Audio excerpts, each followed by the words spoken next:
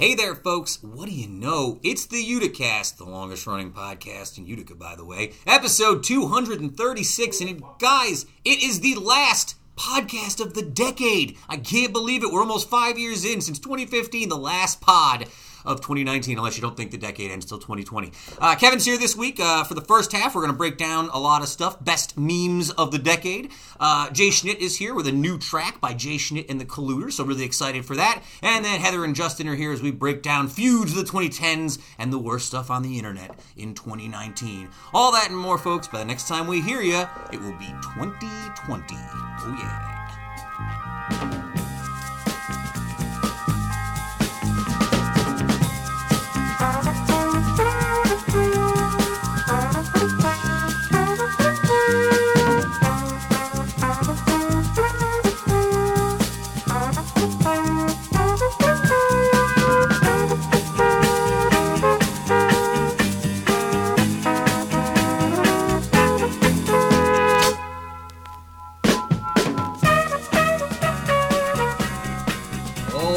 Episode 236, the first episode with a new studio microphone. Look how cool it is. Indeed, it's super cool. It's super cool. I wonder if it sounds any different. You know what would be hilarious is if it sounded worse.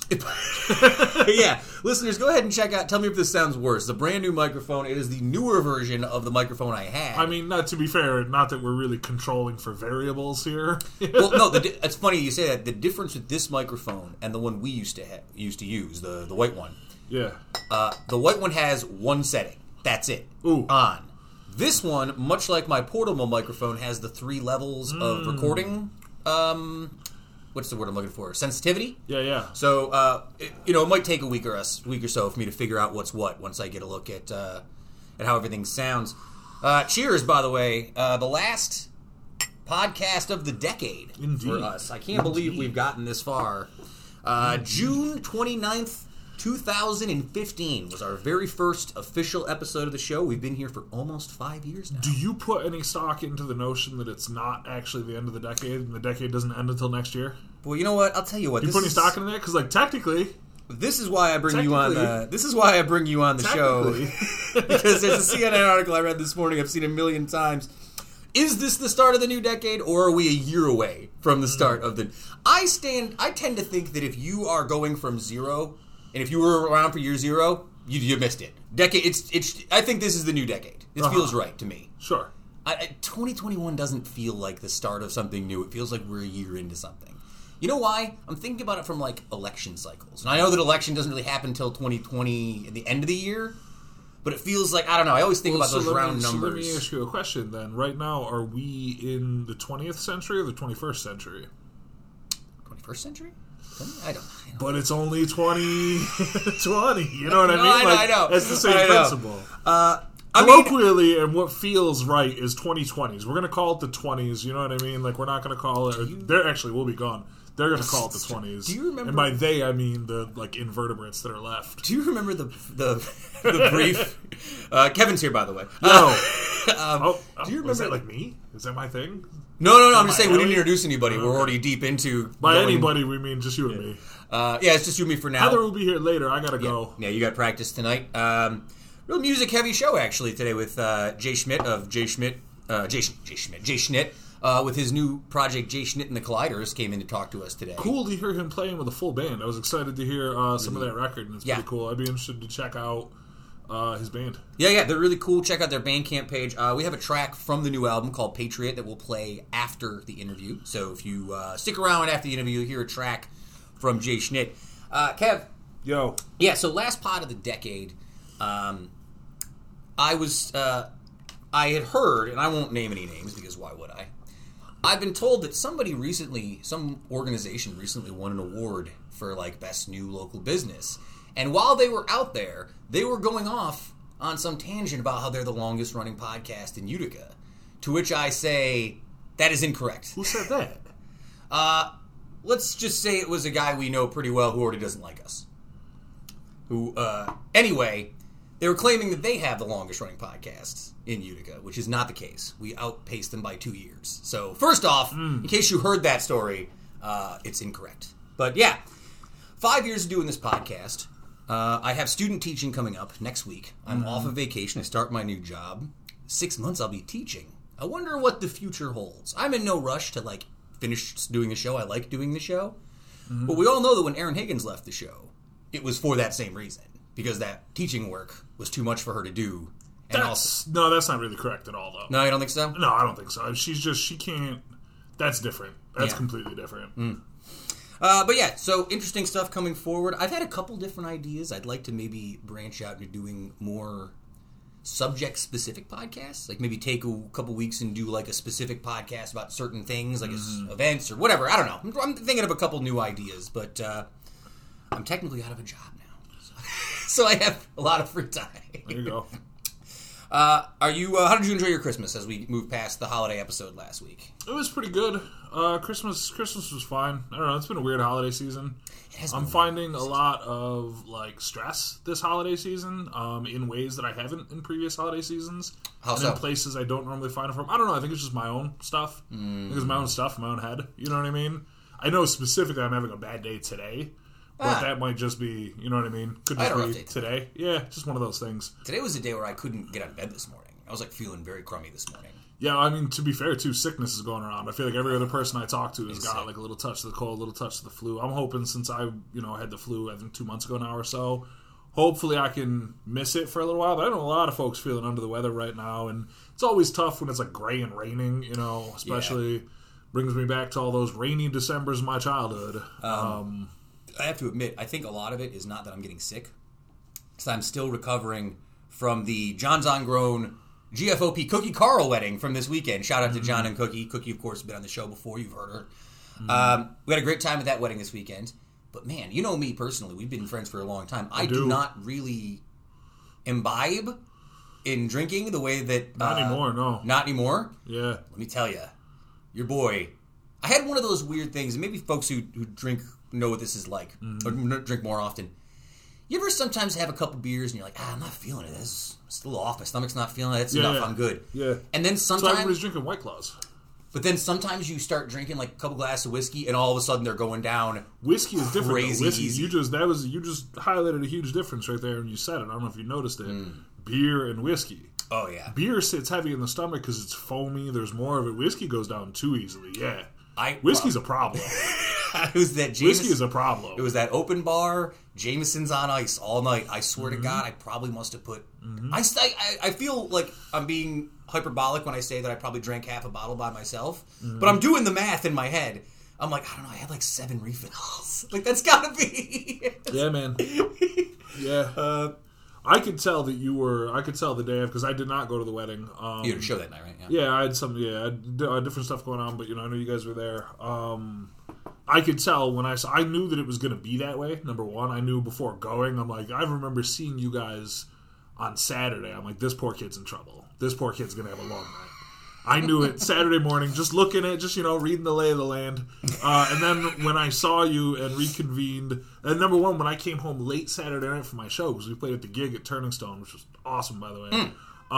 As usual, though, it's always a lot of fun up there when we play, which, is good because we're playing there a million more freaking times over the next, week.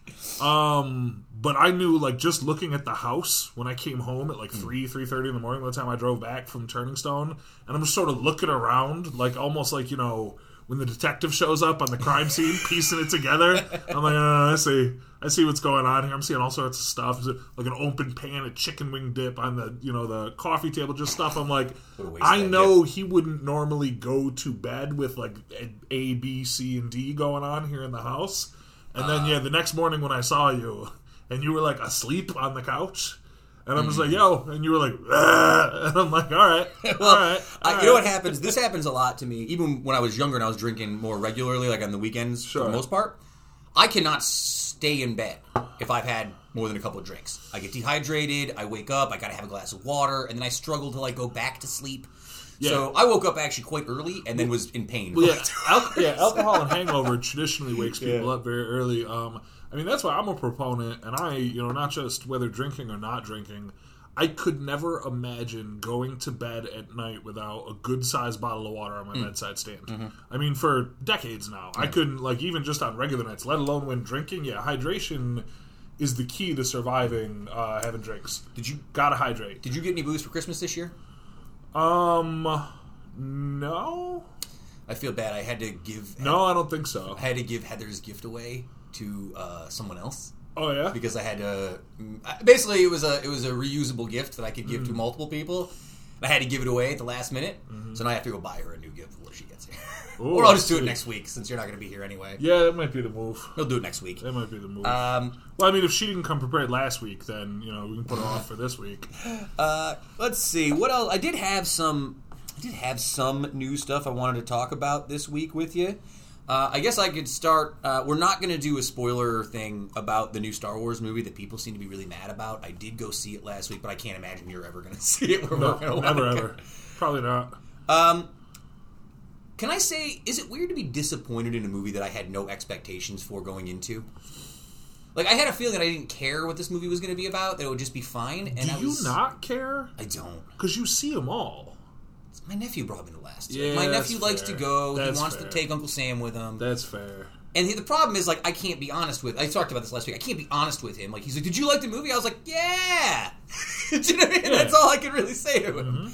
And even my brother-in-law, who went to see it, he's an older guy. He's connected to Star Wars in a way that I am not. So he's going out of his way to sort of, like, justify all the bad decisions this movie's making. And I'm looking at it from just, like, a storytelling perspective. I'm like, none of this makes any sense at all. It's all been schlock the whole time.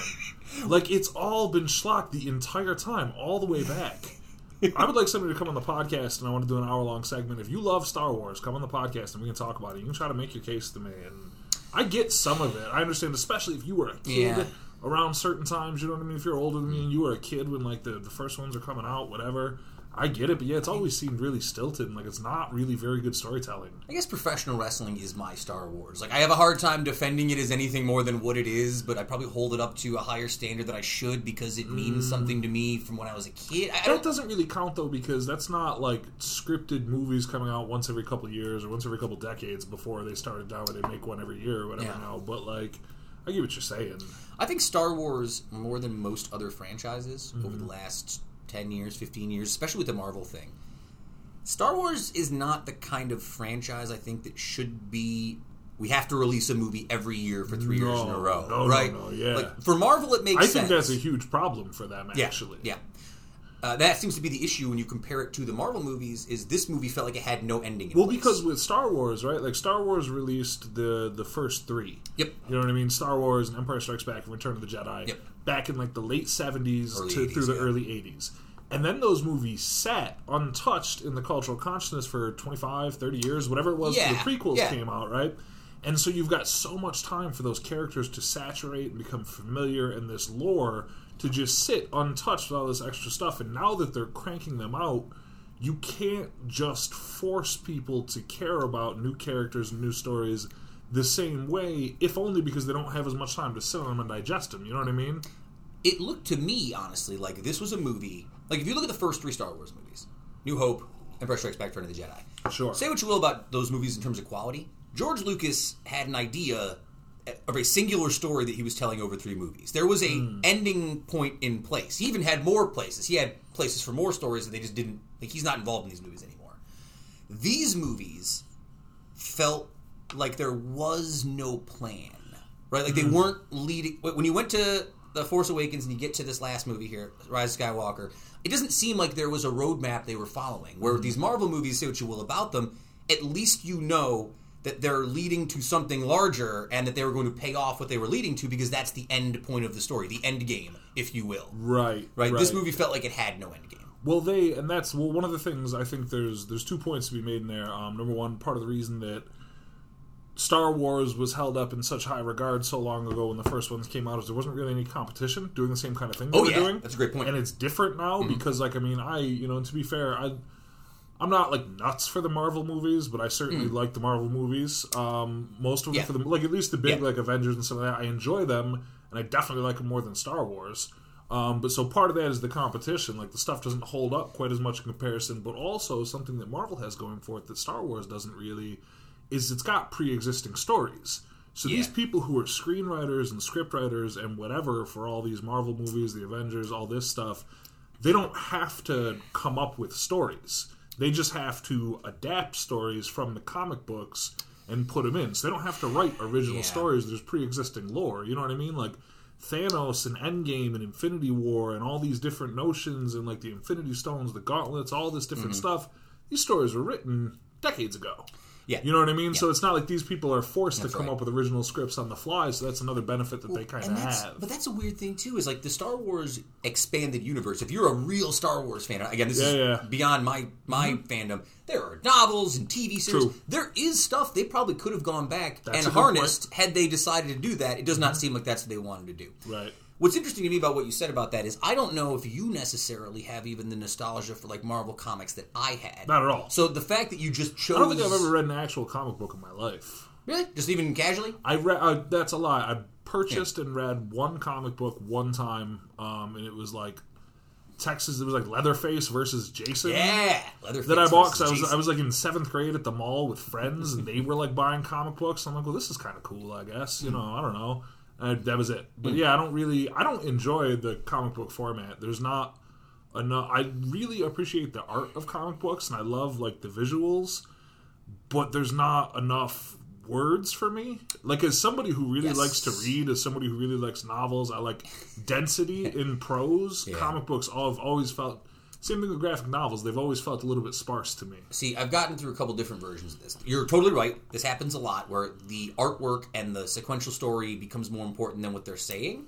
But also, there's a limit for how many words you're going to deal with on a comic panel. 100%. Right? Like, I've seen comics where it's like, this is like 5 pages of dudes talking. It's like, can we find a way to make this smoother? Or can we just put it in order on a page and get rid of the pictures? And let's make it a book. You know what I mean? Yeah. So yeah, I mean, I'm not gonna like. I don't want to say that this Star Wars movie was horrendous or anything like that. I do think it's a shame that Star Wars wasted maybe the most interesting cast of actors that they on like some pretty mediocre films for the most part. Like, these actors are more interesting to me than anybody who was in the prequels. Like, regardless of Ewan McGregor and Natalie Portman, who were like phoning it in.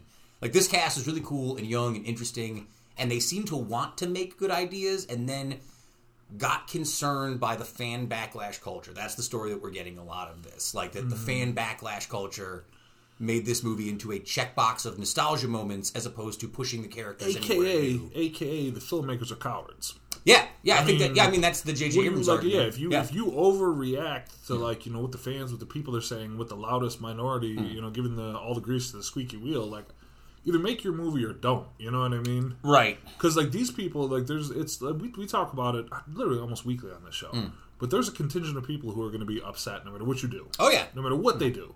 And if you sit there and waste your time trying to appeal to those people and appease those people, you're never going to get anywhere. You know, so you got to let those people just roll off. That was longer than I planned to go on Star Wars. It was good. It was a good combo. Real quick, one piece of news I've been pushing off for 2 weeks. I don't know if we have anything more besides it's the reality. The legal age to buy tobacco in the U.S. has gone up to 21. Saw that today. Yeah. Yeah, fine. Good. I mean, like, good. I think I probably was more inclined to smoke cigarettes at 18 because I was doing something like, 18, I can go buy a pack of cigarettes now. By 21, I think if you don't already know you want to smoke cigarettes by 21, no one's picking it up at 22. I feel like less people are. I mean, less people, yeah. Yeah. Sure. I feel like if you're a smoker, you know that by, like, before you're allowed to buy cigarettes. Yeah, kind of. I don't know. It's different now. It's way different. And maybe at a certain time that was the case. I mean, I just feel that with a lot of kids, I mean, all these kids now are vaping. You know what I mean? It's a whole different thing. That's true. Now, I guess this probably accounts for vaping as well, I would imagine. This isn't just a... Does it? Let me take a look here. Because if it's tobacco, there is no tobacco. If the law says it's tobacco, there's no tobacco in vape juice. The change will make it illegal for anyone under 21 in the U.S. to purchase vape products, e-cigarettes, and more traditional tobacco products. So it's a broader ban across like any sort of like smoking device. I mean, the vaping thing is so odd to me. We've talked about it a million times. I appreciated when I was younger, like a cigarette, because I liked the visceral action of like watching it burn down. Right? It sounds stupid, like the weird little new. Yeah. There's nothing very satisfying about a vape pen to me in the years I've tasted one. Do you know what I mean? Like, it doesn't hit me in the same way that smoking did when that was something I really liked to do. Sure. That's the weirdest part as I get older. Is if I had a cigarette when I was at this wedding, I could smell my hands for the rest of the day. I was like smelling my fingers like this is when terrible. you're around it more and more, and then you're not for a long time, the smells and stuff become a lot more noticeable. Like I remember, we are old enough to have been in bars and places when people could still smoke in bars and places. That's right. Because I remember being a kid, being like 15, 16, 17, going to Captain Trips back when Captain Trips still existed. The music venue across from the Uptown Now and Slice and all that stuff. I remember going there, and people could smoke in there, and it was a rock and roll club, so people were smoking like crazy in there. Oh yeah.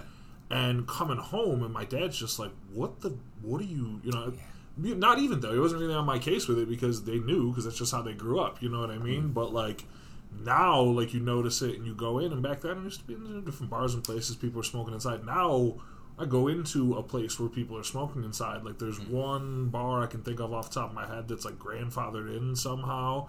But I think even them, they've banned it. I think they've stopped it. But for a while, the Varick, you could smoke inside. That's right.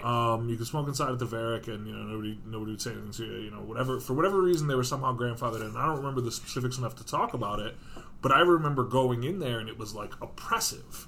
And I'm like, this is crazy, because back then it used to be the norm, but now I walk into it and it's just like, yeah. Well, I had a friend of mine in New York who used to live with this other guy, and the other guy used to smoke cigarettes in his room constantly, which to me is like, that's like the ultimate, like, you've gone too far here. Yeah. If you are at the point where you're just in here chiefing cigs in your room with the doors closed, if you can't even go outside, like, it's a problem. It's crazy. Kev, before I know we've already gone 20 minutes. I didn't get to any of the stuff I wanted to do. No, get to it. It's whatever. It's New Year's. Mega episode. So this was a list I found. We'll just go through it. I was looking for some fun end-of-the-decade stuff. I've been sort of holding off this one for a couple weeks. It was, and this should be interesting. Oh, yeah. I want to do some end-of-decade stuff. You got to give it to me. This is the worst things on the internet in 2019. This was all the worst things we got this year, at the end of this year, on the internet. However, I can skip that if you want a more decade-based one. I will take both. I got to save one for Heather and Justin later. Oh, I see. So do you want the memes that define the 2010s or the worst things on the internet this year? Oh, God. I do want both, so dealer's choice. Give me whichever one you want to give me. Save whichever one you want to save. We'll do worst things on the internet, I feel like. Okay. Okay.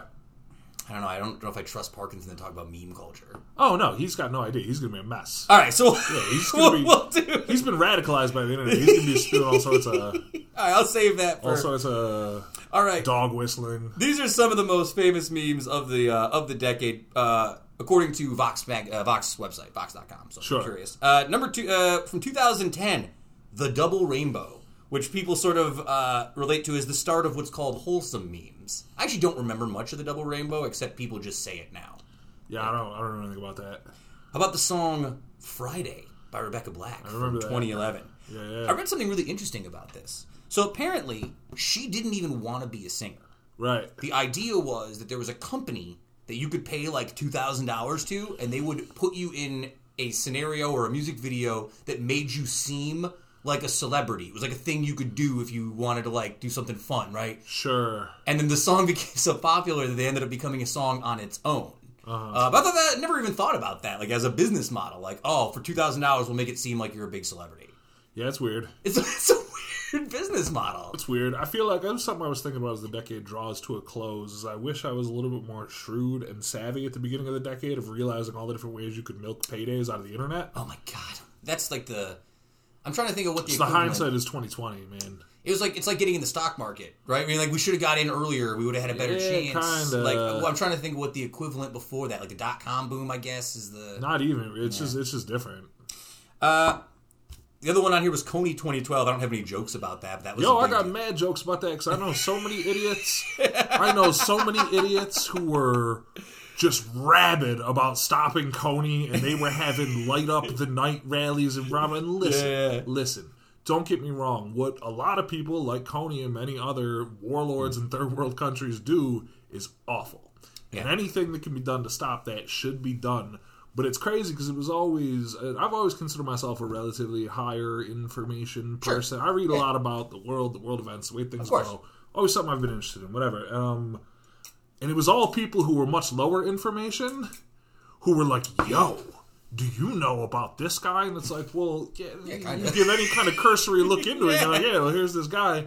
And for one weekend, everybody was ready to go out and like hold hands in Hannah Park to stop the African warlord and buying merch packets. They're like, I bought these Coney t-shirts, stickers, and bracelets. And it's like, yo, you're getting milked. That's what I mean. When it's like having the foresight to realize that you could score paydays off the internet. Yeah. That guy made a whole bunch of money off just selling Coney junk to people because he had one hot video that he edited before people realized that was going to be important. The guy you're talking about was Jason Russell, who was the video creator. Sure. Who, if you're curious, was also a couple years later found on the streets, totally naked, yelling at people by TMZ, which is also an interesting 100%, because these people are crazy. It was like pretty unethical kind of what he did. Yeah. But he, you make money off stuff like that. It's just crazy. Yeah, I remember Coney. 2013, Doge, the rise of Doge. Yeah. That stupid dog with very fluffy, so meme.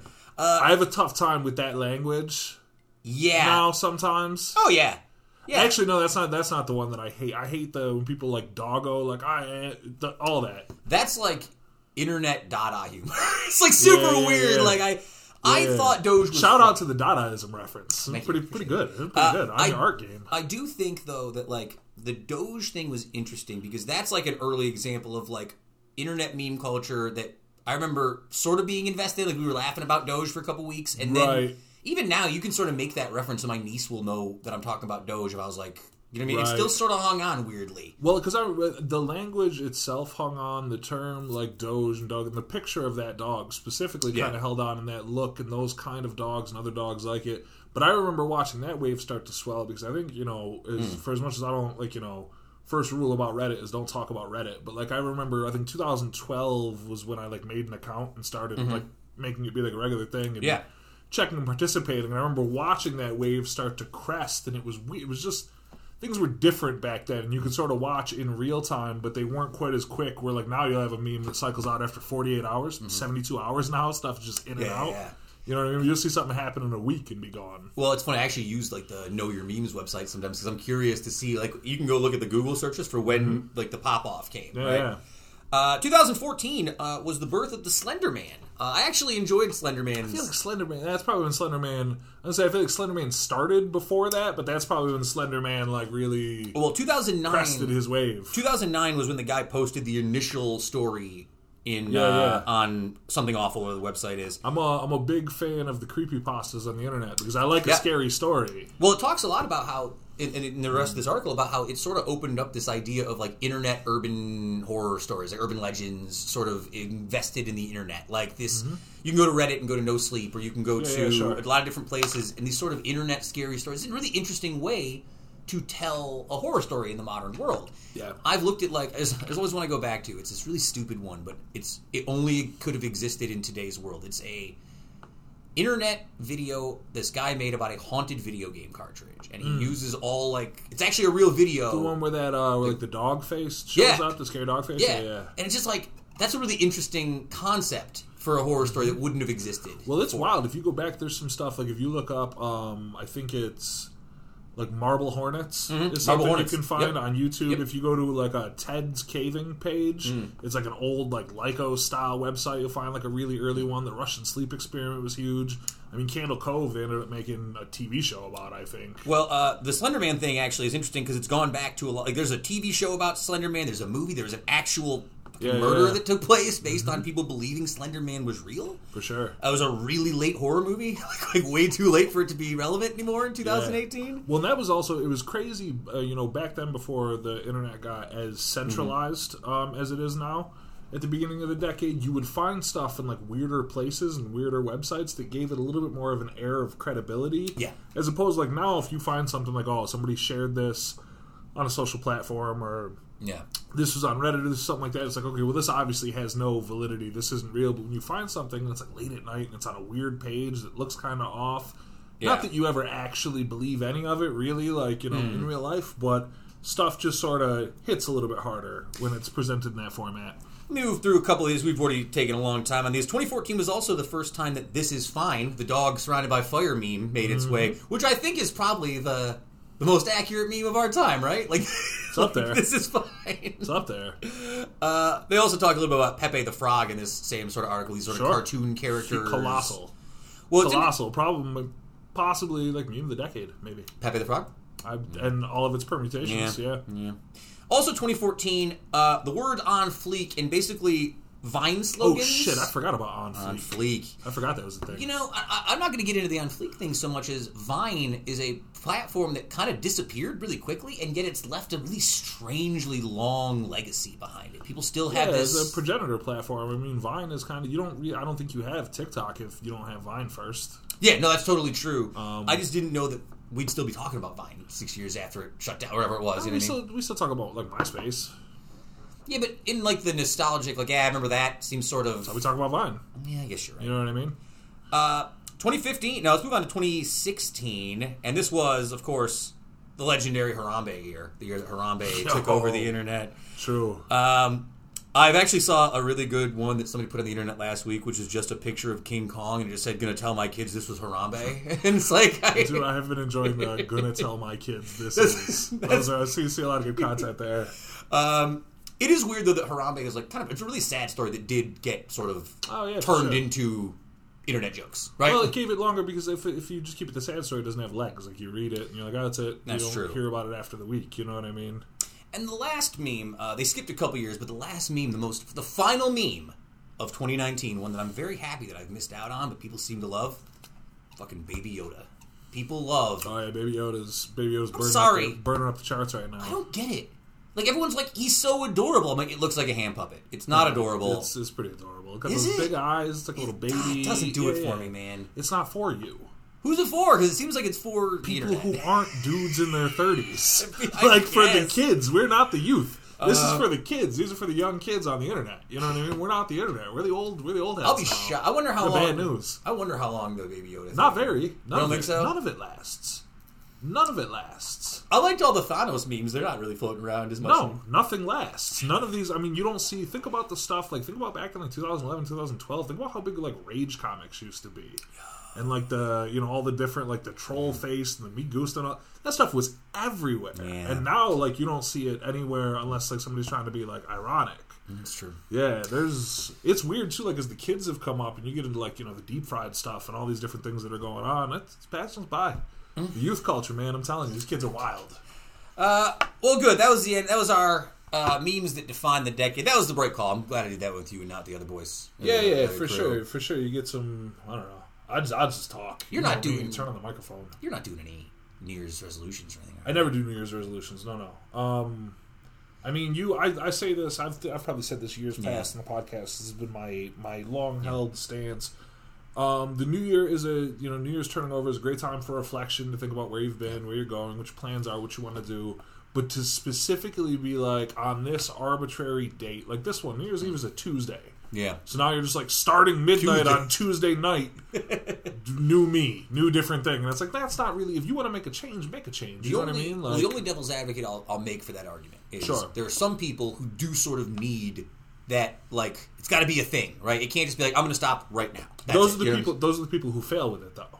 They make it too big of a thing. They get the dopamine hit for telling everybody, this is what I'm doing, this is the change I'm making. Then they never actually do it because they've already got the feel-good feelings from telling people about their change, picking an arbitrary date. See, I like that, though, because when I tell people I've quit smoking cigarettes, it now puts the onus on me to actually not smoke cigarettes, right? Like, I suppose. You know so some people, I guess it depends on how people work, because for some people it's the same thing with people like, oh, I'm going to start working out, I'm going to start doing this, I'm going to do this and that. And then, like, you tell people about it, and then you get all... I think of a friend that we have who is very much that way, where it's like they will tell people, oh, I'm doing this now, I'm changing this now, I'm stopping this now, whatever it is. Then they feel good because they've said that, they're already soaking the feel good, but they don't actually have any follow through. You know what I mean? Like, I'm not getting into it at all without getting into it, but I've made a personal change in the last couple of months in my life. You know what I mean? Like a couple months ago, and I didn't wait. Had I waited for some date and been like, this is the day I'm going to do it, I'm going to do it then, that's the planned date, it would not have worked and it would have failed. But since it just sort of came to me one day, it's like, no, we're doing it right now. There's no reason to put it off. There's no reason for excuses. Do the work and then the work will be done. You know what I mean? No reason to wait for it tomorrow, which you can put off. Which is hypocritical coming from a colossal procrastinator, but it is true. It took me about a week to figure out that you would stop doing what it was we're talking about. When I was saying about the time, like, you know what I mean? I was like, oh yeah, huh. I'll tell you the one that I'm on right now. I've talked to you about this already. I've said it. The fast food. I've been off the fast food for 3 weeks. That's probably good. That's probably a solid move. I'm not healthy in that way. I already do a lot of unhealthy stuff in like my normal life. I don't work out as much as I should. I've been off the yoga for a while.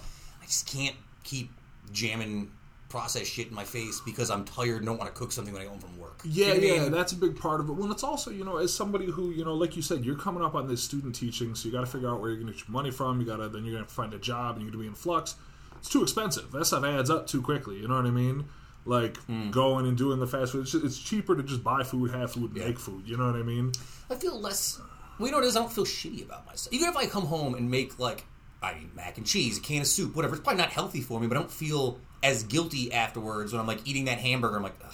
Yeah. And it's not even good after a while, too. No. You know what I mean? It doesn't even taste good, and it's not that much cheaper. Gone are the days of, $1 menu where you can actually get something to eat for, $2. There's no nutrition. It makes you feel bad. It makes you dehydrated. And, it's just easier. I think one of the hardest parts about switching to, getting home and cooking, it's not so much when I get home, I'm tired and don't feel like cooking anything. You know what I mean? 'Cause you're not digging ditches for 14 hours a day. True, yeah. But I think what it is the best way to get into that, something I've seen, my brother and his wife are excellent with this. They're both really good, especially now with the baby, it makes it even easier, but having a plan. Yeah. And making a plan, you go out there, you're like, all right, this is what I'm going to make, this is what I'm going to have, and you start projecting out what your week looks like, and then you go to the grocery store, then you know what it's going to be, so you don't get home and be like, oh, well, what do I have? What am I going to make? What am I this? You're just like, oh, it's Wednesday. I knew I'd be home at 5 o'clock on Wednesday, so I'm going to make, item X for dinner. All right, well, we've gotten about halfway through the show. I guess we should get into the interview with Jay. I guess let me ask you one question, because we didn't do any sort of pop culture stuff.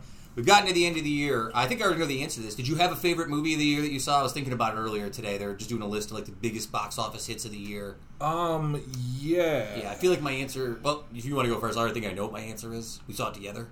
Yeah. We saw two of them together. I would go back and forth probably Once Upon a Time in Hollywood. Yeah, that's where I was at. I really enjoyed The Irishman. Really? I've got to watch it a few more times. I'm not going to say I didn't like it, but I do think you liked it more than I did. Yeah, probably. Not that I didn't like it, but I didn't walk away from it being this is the best Scorsese movie I've ever seen. I would put it in of course not. Of course, neither. I don't think anybody. That's wild. That would be a wild take. Well, you know what's interesting about The Irishman? I actually have some nitpicky things about it, but unlike a couple other movies, the nitpicky things didn't ruin the movie for me. It wasn't like I've talked about the digital de-aging stuff and some of the things I didn't think worked. They didn't take me out of the movie to the point where I'm like, oh, this movie's bullshit, right? A lot of people probably did that. They're like, nah, I can't do this. Also, the 3-hour thing really screwed people up. I didn't bother us, it seemed like, but... Yeah, people, no, I don't. I told you before, I think that's a bad take. Once Upon a Time in Hollywood was excellent. I feel like whenever I do a year-end list, I don't know if you have this problem, when it's year... Did you put Joker on your list now?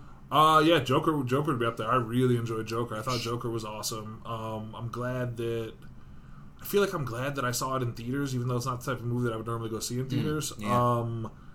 But it's tough because every time I try to do a year-end thing, I feel like I'm really biased towards things that I saw in the back half of the year. It's true. I probably saw an awesome movie in February, but damned if I remember if it was February, the November before or something like that. I would have to go back through the movies that came out this year and just be like, oh yeah, I saw that one, I guess. And I would also say, as somebody who doesn't necessarily always watch a lot of movies, and when I do, it's not going to the movies or watching current movies. Yeah. I'm always a couple years behind on movies. I feel like my list of movies this year that I can't wait to see but haven't seen yet is a lot longer than my list of movies that I saw from this year. You know what I mean? Normally you'll catch me 3 or 4 years later being like, oh, I remember this was hot. This is a hot movie. When did this come out? Oh, yeah. Oh, 4 years ago? Okay, well, I guess I better watch it. Yeah, I'm really looking forward to Big Lebowski. I'm a couple years behind on that. For real. All right, so let's get to this week's interview with Jay Schnitt. Kev, thanks for joining us for our first half of our last pod of the decade. Thanks for joining us. I'm here every week. I'm on the show. I know, but I appreciate the thank you. It's nice. It's nice to have. It's good to have. So Jay Schnitt, and then his new track, Patriot, from Jay Schnitt and the Colluders. Going to play right after the interview? Right after the interview. We're going to go right into it. It's nice to hear him. It's like Dylan going electric at the Newport Folk Festival. It's nice. You started playing it, and that first chord hit, I thought it was like Rage Against the Machine. I was telling him it's got a little bit of that Neil Young vibe, where Neil Young has that Neil Young Crazy Horse kind of folk thing, but then... You can't just sit there and watch some dude sadly play an acoustic guitar all the time. You want a little more energy sometime for the, If you wanted to play Cortez the Killer for me, though, I'm not against it. All right. Do you think we should try to be his backing band? We can talk about that afterwards. Ooh, I see. All right. Happy New Year, guys. We enjoy I'm not going to be here for the second half. Got to go to practice. But I love y'all. Appreciate y'all listening to the show. Enjoy whatever comes afterwards. I won't be here, so... Who's better than Kev? Almost like... We're back to the show in just a minute.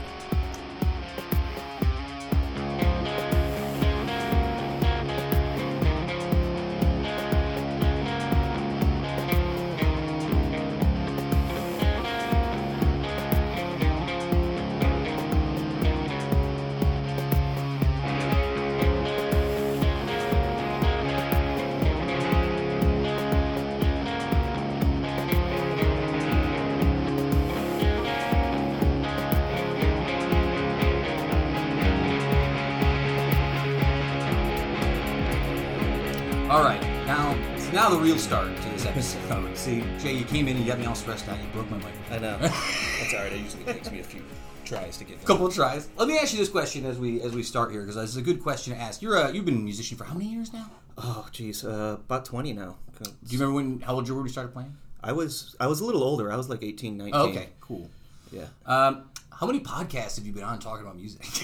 Are you a podcast guy? I wonder how many podcasts. I listen to a ton of podcasts. I've been on a couple, but the reason I ask, generally when people come on the show, it's either I like podcasts and I listen to podcasts, or I'm just saying yes because you seem like a nice enough guy. Please tell me what a podcast is. Right. So it's nice that you already know. Yeah. What do you listen to podcasts these days? What do you got? I listen to a lot of. I like a lot of the history ones. Hardcore History. Dan Carlin. Dan Carlin. Yeah. I know that one of my favorites. What? Man, I got a list of like 20 of them that I kind of go through. A lot of the NPR shows, stuff like that. My dad wrote a porno. Have you? I'm familiar with that one. I've never hilarious. listened to it. Yeah, it's funny. I've gotten so I got so expansive, because doing this, I started getting into all sorts of podcasts, and now I can tell that it's busy and I'm getting late in the year because the only ones I'm listening to are soccer podcasts because my soccer team's doing really well. Everything else I'm like pushing to the background. I'm like, I'll come back to you, Mark. Yeah. So Jay Schnitt, is it a pleasure to have you here? We were just talking before we had to restart the microphone that you brought your Martin style guitar here you just got a year ago. Did you feel like the time was right to make an investment in like a nice piece like that? Yeah, it was way overdue. Way overdue. Interesting you say that because I've been thinking about that for years now with the stuff that I have. Is this something you do full time? I never really asked you this. I do it about half time. I would love to be doing it full time, but I work part time. Very cool. At Hamilton College and some art galleries, kind of all gigs, when they call me. The gig economy. Yeah. And if I can't do it, I say I won't be around, but... That's one of those things I'm sort of struggling with now because I just left I didn't leave my job. I had to leave my job because I start student teaching. So I had to leave my current job where I'm already teaching because it's the same hours, right? So I'm like, I don't even know what I'm going to do for the next... I swear to God, I've been thinking about, like, whether I could flip turning my car into like a Lyft car or an Uber car. Just to pick up that feels like the worst. I know. It feels like a terrible idea. I would never be able to do that. I'm a terrible driver. It's not the same problem. Not that I'm like an unsafe driver. Yeah. I only know one way to get anywhere. Right. My stepdad used to call me One Way Corrigan because I was like, I'm just going to go to Genesee Street and figure it out from there. Oh, I'm the same way. I still get lost I get lost anywhere I go. It doesn't matter. Even with a GPS, people laugh at me because I'll put GPS on for something that I should know. I'm like, I'm too lazy. I don't have anything.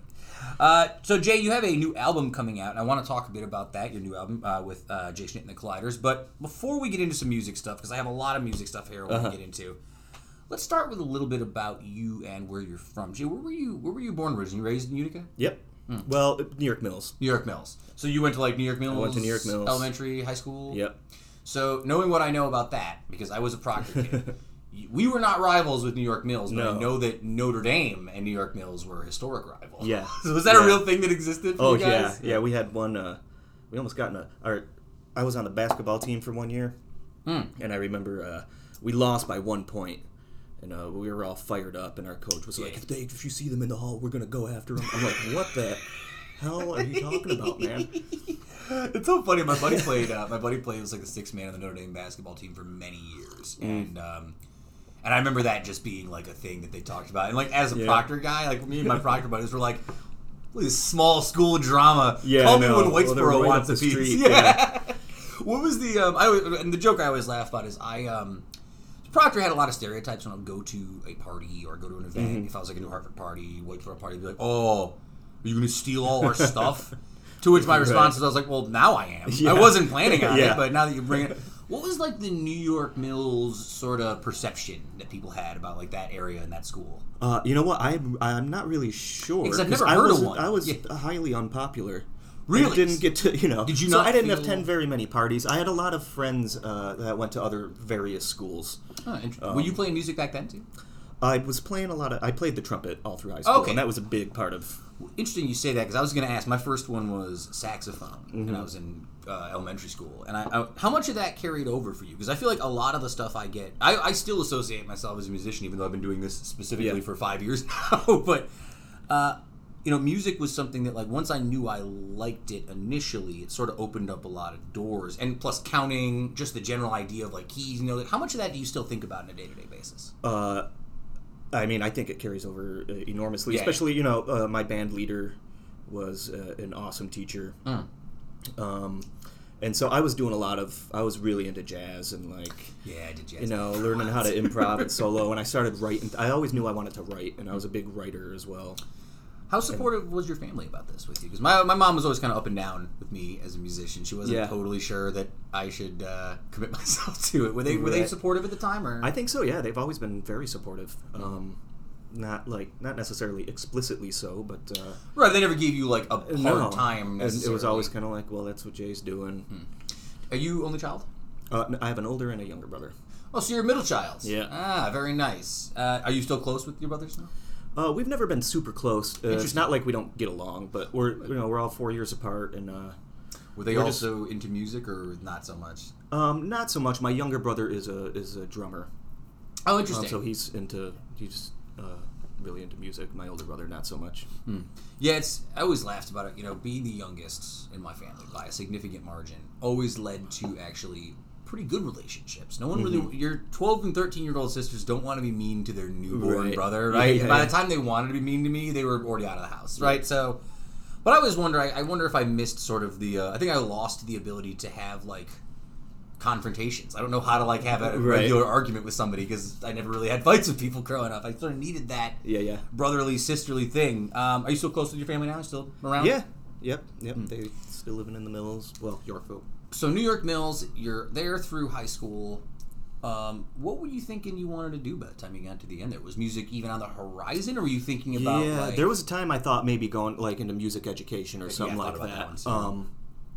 Of course. But I knew I wanted to write, but then do you go to school? I wasn't a good enough horn player to, like... go to Juilliard or anything like that. Right, so it's like... I didn't care enough back then. Like, I liked it, but I also was putting in the most minimal amount of effort because it was high school and I didn't caught up with other things, right? But it wasn't until I started playing original music, like in a band with friends of mine, that I sort of woke up into like, oh, so this is a thing. Yeah. Let me ask you a question. Did you do musical theater or anything? No. I always wondered, there's like sometimes a connection between the two of them. No, I can't. Acting is not my... They used to call me the single threat because I could sing, I couldn't act, I couldn't dance. That's like, put them out there in the back somewhere. Did you want to go to college at that point in time? I did, but I think I only wanted to because that's you're supposed to. Right, they tell you to. I had no idea what the heck I was supposed to go for, so I ended up just I went to MV on that scholarship, so I went there for free. Same. And if I didn't have that, I probably wouldn't have gone to school. So I just did the 2-year. I'm curious to ask what you thought about it, because as a guy who also did the 2 years at MVCC before I went to college, I went to Proctor. So even getting out of Proctor when I was in 2004, right? Our friends were already referring to MVCC as like 13th grade, Harvard on the Hill, like whatever it was. There were all these jokes. Like it felt like a natural transition. I actually really enjoyed my time at MVCC. Yeah. And I've said over the years that I think it's one of those schools, and there's a lot of schools I've been to that are like this. HCCC was kind of like this too. It's not that the school is a bad school anyway. It gets a bad rap because it's community college. For sure. But you can get a lot of really useful and actually beneficial life stuff out of these things if you commit to putting in the time to it. I just noticed that a lot of community colleges, less kids are willing to put the time in for it. Yeah. So it's really dependent on how much you actually want to get something out of this. For sure. I went there. I wasn't getting a lot out of the actual classes. Yeah. It felt like I had, I've been taught this in 6th grade. Like, why am I learning this again? In a lot of the classes. But, I made a lot of really good friends. Yeah. And it was a kind of a coming out, learning how to be slightly more. I'm still not, the most social, smooth guy in the world. But Parkinson was concerned you weren't going to talk to me. He's going to be quiet, that. I was like, nah, he's going to be fine. So you said about 18 was about the time you really, sort of got into the concept? Yeah, I started... yeah. Do you remember, was there a particular artist? Was there a show? Was there, a moment where that really broke through for you? Was there, a big influence that you had? Not really. It was, I almost started playing the guitar on accident. Like I had said, I'd always written and, short stories, poems, bad poetry. Poetry's the one that always struck. Terrible stuff, but it was incredibly important for me because it felt like the only voice I had, but it just wasn't quite defined yet as to what the heck I was supposed to be doing. And then I, growing up in high school and stuff, I attended youth group at my church. Oh yeah. And I remember kind of later on, they would sing those really bad songs. You know what I mean? And somebody thought I could play the guitar. Yeah. And I ended up there with somebody else playing the guitar, leading this thing, but I had never played guitar before, so I was just kind of watching him, trying to follow along, I don't know how this happened. And then I was like, well, this ain't too hard. Then I was like, this could be a tool for me to, start writing. So I started writing immediately. I never really... Were you intrigued by music in the ether at that point in time? Were there artists you were invested in, or I mean, going back then, yeah. I grew up listening to a lot of jazz, a lot of my dad's prog rock albums. I was really into like King Crimson, old Genesis, King Crimson, Gentle Giant. I still love all that stuff. But I was also very interested into that wasn't a correct phrase. I was going to let you slide with that. That's fine. American folk music, going all the way back, and of course that still heavily influences me. Yeah, I think I go back to my grandfather. This is one of the nuances of music. I don't like popular country music. I'm not. I don't have. Here's the thing: if you play a Dixie Chick songs from the 2000s, I would go, "Yeah, this is a fine song." Yeah. But when I was a kid, my grandfather used to listen to that old style, Conway Twitty, Hank Williams, kind of Andrew Sisters, weird country. Some of that is great, And that just from songwriting structure. If you're a young musician, you're like, oh, okay, this is just bang, bang, bang. Some it's of a lot those, of points. Townes Van Zandt, huge influence, guys like that. What's the difference between folk and country? There's a huge difference. Question. I mean, just in this, Yeah. Well, I guess it's not a huge difference. I always think about this because I used to do punk rock, and the genre thing was always a question. What kind of punk band are you? Folk music generally, a lot of the traditional folk music, which I've done a ton of research on, and I love it, especially American folk music. Oh, nice. These are songs that have been, passed on, verbally through the years. They change over time. It's amazing, you listen to a version of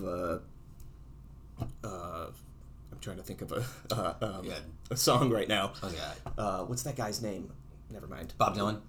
No, Dylan. Even going before that, but even Dylan would take some of these songs. The lyrics would change over time. Yeah. So many songs about just regional news, even events that are happening regionally. Well, that's interesting too. Because have you ever seen the movie? This is kind of just throwing this out there. Have you ever seen the movie Inside Llewyn Davis? Mm-hmm.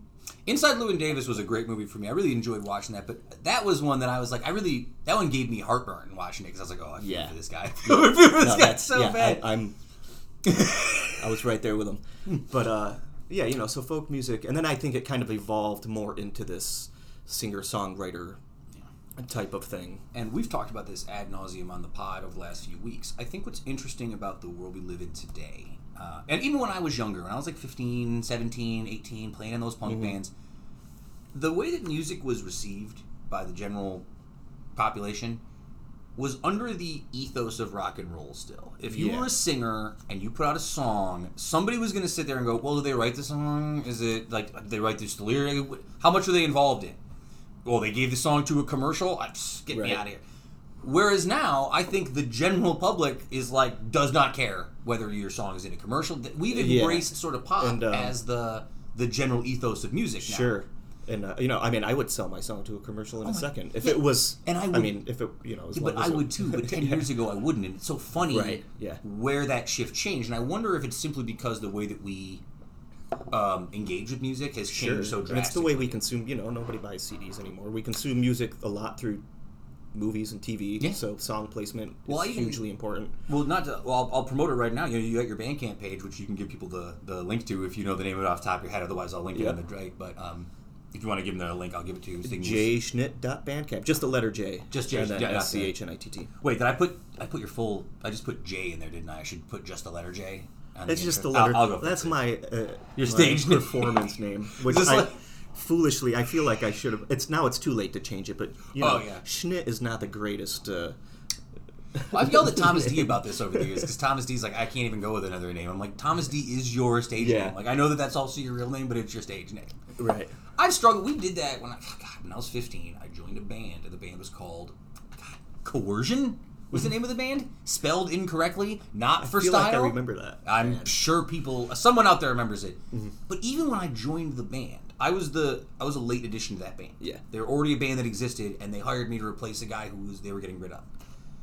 Even from day one, I was like, this name is not good. Like, I've only been here for a minute, so I'm not here to come in and tell you what to do.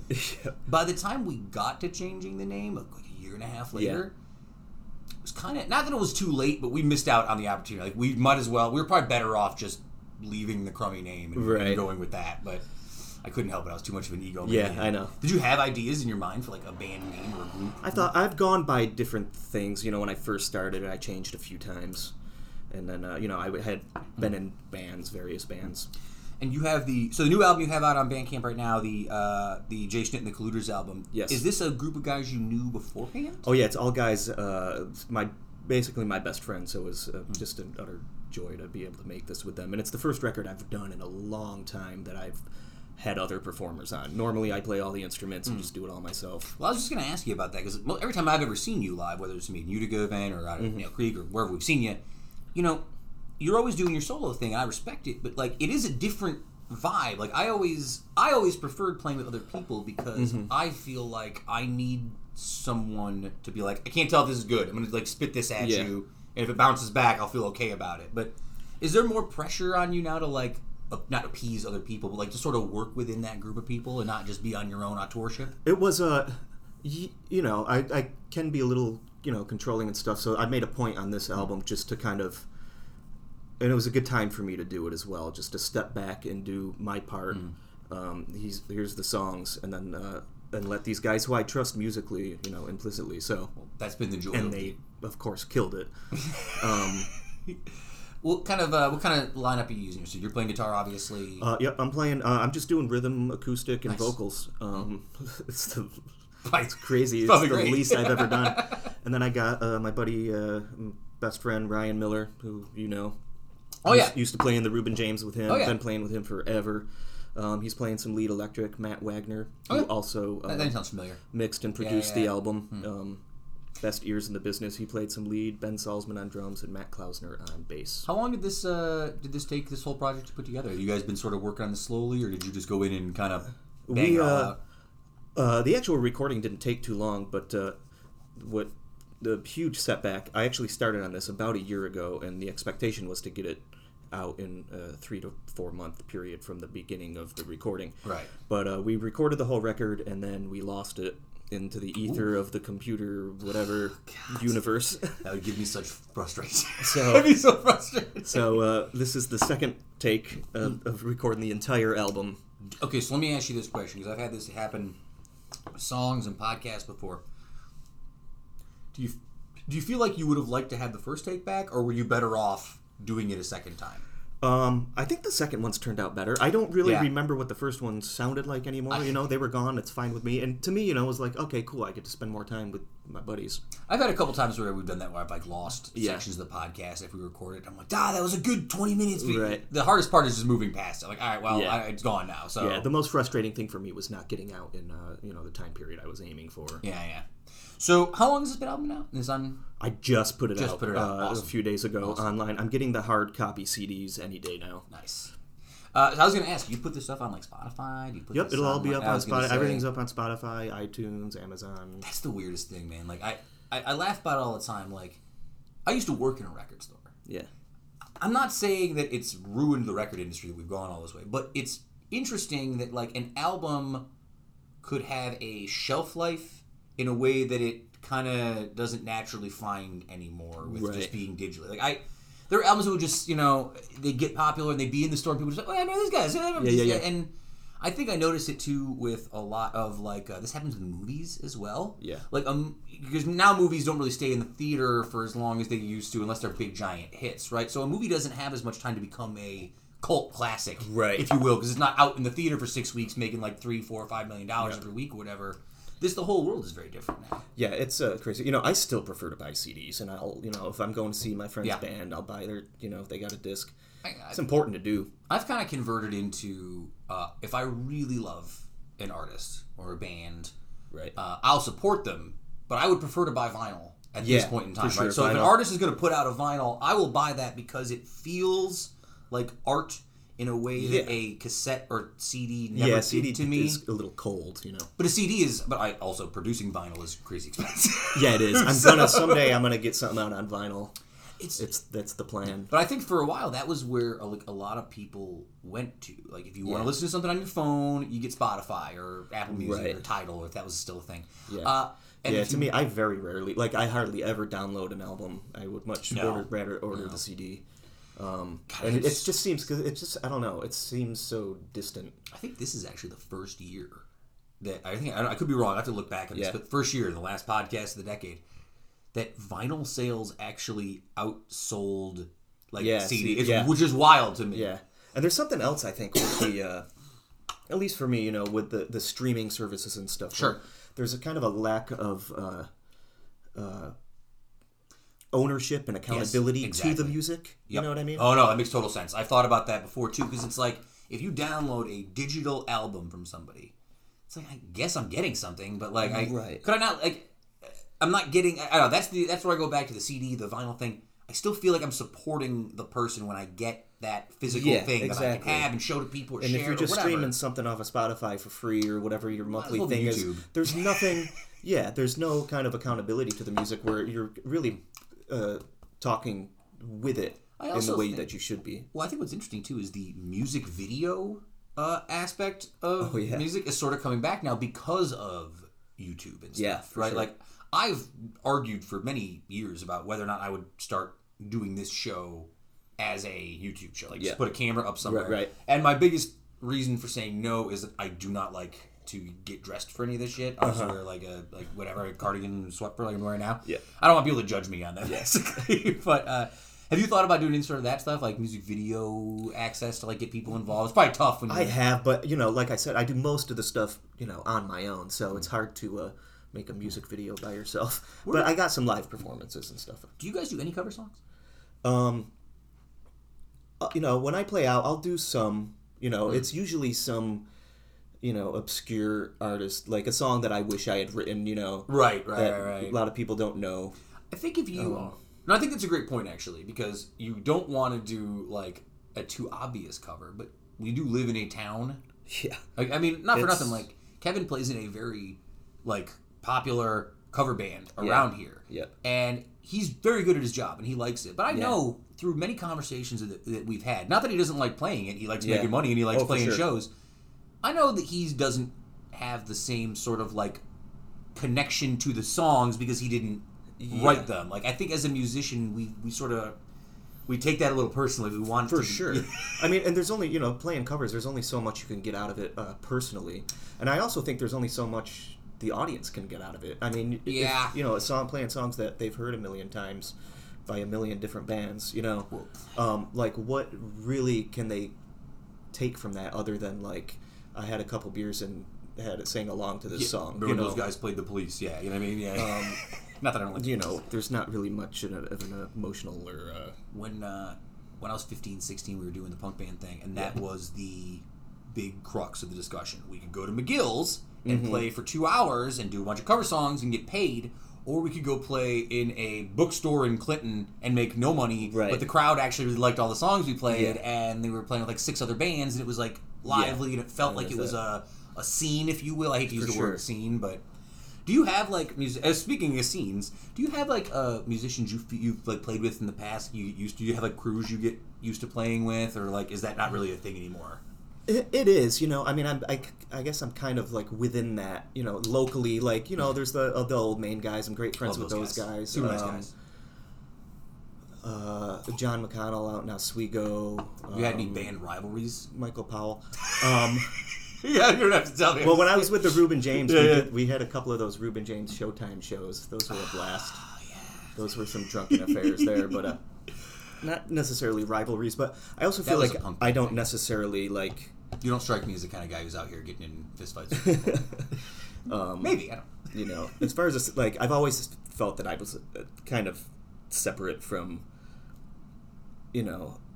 those scenes in particular, even like the Americana scene, right? I was going to say with the Old Main and stuff. I'm not quite there. I'm not.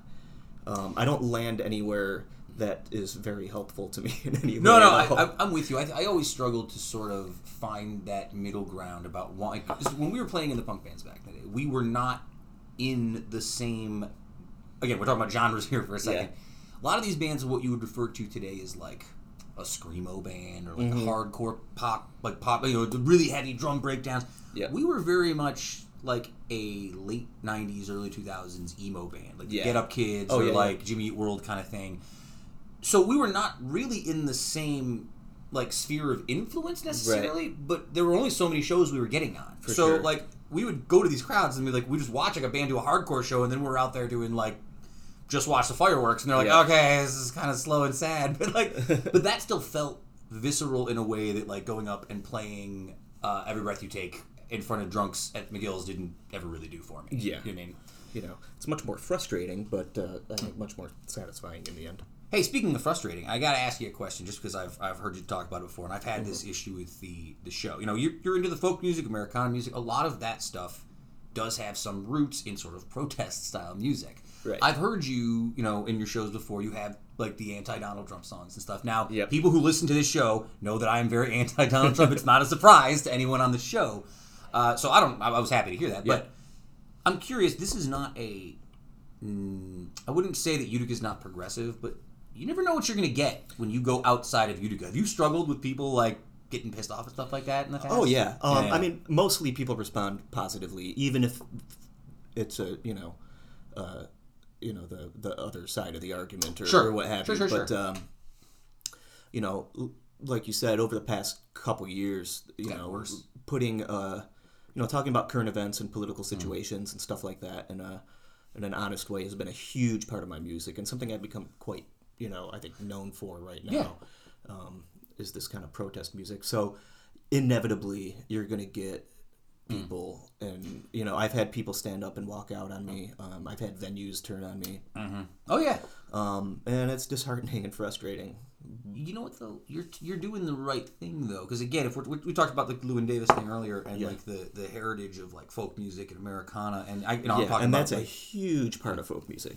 And like even going back to like the stuff I listen to, like punk rock music has sort of an up and down thing, right? Yeah. You get bands like like Bad Religion and stuff who are just like crapping on everybody, but there's also some pretty aggressive punk rock bands. But no, I think again, punk rock in that same sort of way, I actually don't see a ton of difference. I've always argued that punk is more of a mentality than it is a soundscape, because it was like Elvis Costello was very punk, but you wouldn't listen to it and go, oh, this is so heavy. But I see a lot of similarities between like folk music and punk music in the way that they attempt to make not broad statements, but more direct statements about the state of the people who live in the world we live in. Yeah. I've always felt the same way. Do you do any electric guitar stuff at all? I'm so curious. Oh yeah. Electric or acoustic. I've always struggled to get back to acoustic once I got to electric. I mean, I play acoustic most often, obviously, just being a solo performer. When I play out live, but I love playing my telly, and I miss it when I don't get a chance to play it. But I'm playing. I actually thought playing acoustic makes you a better electric guitar player. I think so, yeah. Because it is going to sound weird. I feel like electric guitar is not easier to play, but it's less like just on your hands. Like the work on an electric guitar, the amp and strings. I mean, you really don't have to do as much. You don't, and I think it makes you like my hands got better when I was playing more acoustic than it was when I was just playing electric all the time. For sure. Are there any like songs or things you ever look back at like old stuff you've written and be like, oh, I wish I could do that one again? Oh yeah. I think that one all the time. Yeah, I mean, I've probably written over 1,000 songs, and probably 90% of them I don't even remember how to play. I was just talking about this yesterday. I was showing something to Justin or Steve, one of my buddies who was over, and I was like, oh, check out this track. I found this from back in the day. And I was like, I don't remember how to play this. I don't remember writing it. Yeah. I don't remember how to play it. I'm sure I could relearn it because it's not that hard, but It's weird how many things. I actually think of this. I don't mean to rant. Kevin and I were just talking about this. There was a song we played with a band called Coercion, a song called Silence. And for years, like the first 2 years of the band, this was our closing song, right? The last song we would play, the nighttime closer. And then by the time we got to like the third year, I think we stopped playing it. It was just we're like, nah, we're done with this one. And it's just so weird how many songs I've looked back at and be like, oh yeah, I don't even play this at all anymore. Like I couldn't tell you the lyrics. Yeah, I have people requesting songs, at some of my shows now and then, and I'm like, I have no idea, man. Do you get like requests from people like cover songs like, oh, play Skinner? I don't. Oh yeah, that's always fun too. I prefer when people request songs that I wrote, but it's like, yeah. Have you been listening to what I've been doing at all tonight? You're gonna come up here and ask me to, With Kevin and I, it was always money talks. We're like, how much do you want us to learn this song? I shit you not. I was in Troy, New York years ago. Kevin and I, and this guy, me and Kevin and Nick Vasali and them boys from the Coercion Band, and we were in this bar, and they were not feeling us. Like I could tell already that they were like, we're too liberal and young and aggressive for this crowd. I also came in once they started requesting like songs that we were never gonna play, like country songs. I was like playing the Deliverance theme on my guitar in between songs, just trying to piss off the crowd. And they asked us to play Puddle of Mud. She Hates Me. So we told the guy, we're like, give us $50, we'll do it. Nice. We did not know it, mind you. He gave us the $50, and we just made it up. Yeah. Like, I was like, yeah, come on, it can't be that fucking hard. It's fine.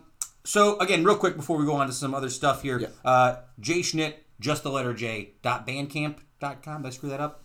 Is that right? No, that's right. Or you can just go to jschnitt.com and you can click on the link. It'll send you to the Bandcamp. And your brand new album, plus all the old albums on there as well, if people want to get a hold of it. Not all of the old albums, but the last 9 or 10. Do you have any live stuff coming up? Any shows coming up soon? See, I'm playing at Woods Valley on the 2nd. Oh, nice. Not a whole lot other than that. I'm trying to get to book, and you know how it is. It's especially this area. Like, I play out of town mostly. Yeah. This town kind of breaks my heart. On a frequent basis. Oh yeah. I mean, did you ever play what were the places? Well, that's a good place to start actually, because what venues did you play when we were like growing up? Because all the venues that we used to play are gone now. Yeah, Devereaux Electric Company. Devereaux Electric. Yep. Captain Trips was if you're old enough to remember that. Trips. From back in the day. I think that was one of my first gigs with the band I got. Captain Trips was the first music performance I did with a band where I felt like it was important. Right. Like I remember as a kid who lived up the street, like I lived in this area since I was born, right? Yeah. So the fact that this is where I saw my first punk rock show. This is where like shitty Good Charlotte came when I was 15, right? Like yeah. So the fact that we couldn't even get our friends in the bar because they were all under 18, right? It was that kind of thing. So it was so important to me, and the fact that every time I drive past that empty space, there's just that empty lot. It just drives me nuts because like I understand you want to sell the building, you want to get rid of it, fine. That was a really decent setup for a potential venue. Yeah, for sure. I'm not saying everything was, wouldn't need to be updated, but just having it there was so nice.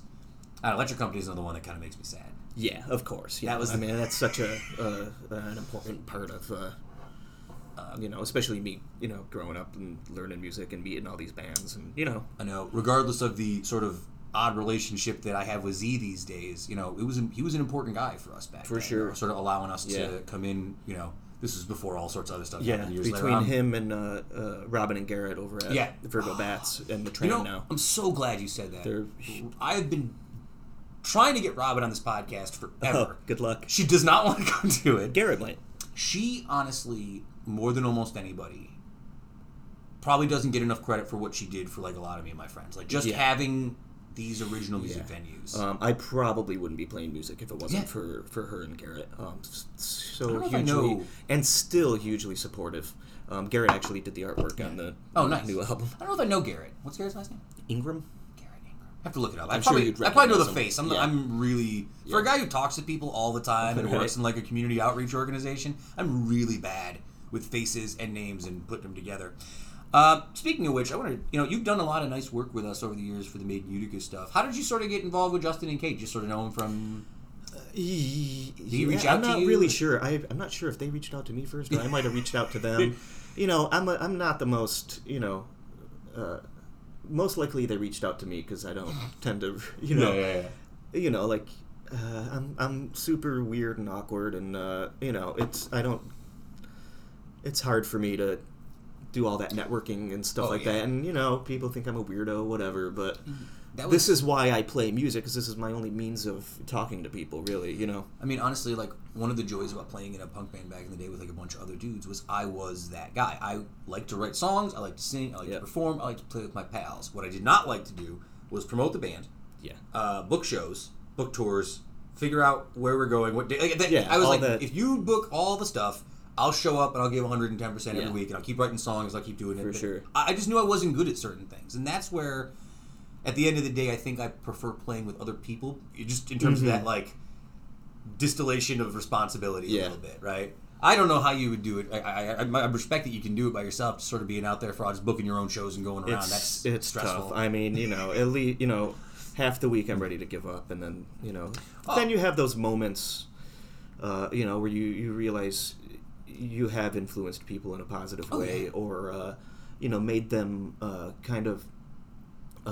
look at their situation, whether they're going through a tough time or something, and you've been able to give them something tangible to kind of equate that with that feeling that they have maybe no other way to describe it, Have you, before I get to our lightning round question, I just got to ask, you say you play out of the area a lot. Yeah. What's your favorite non-Utica venue you've played in?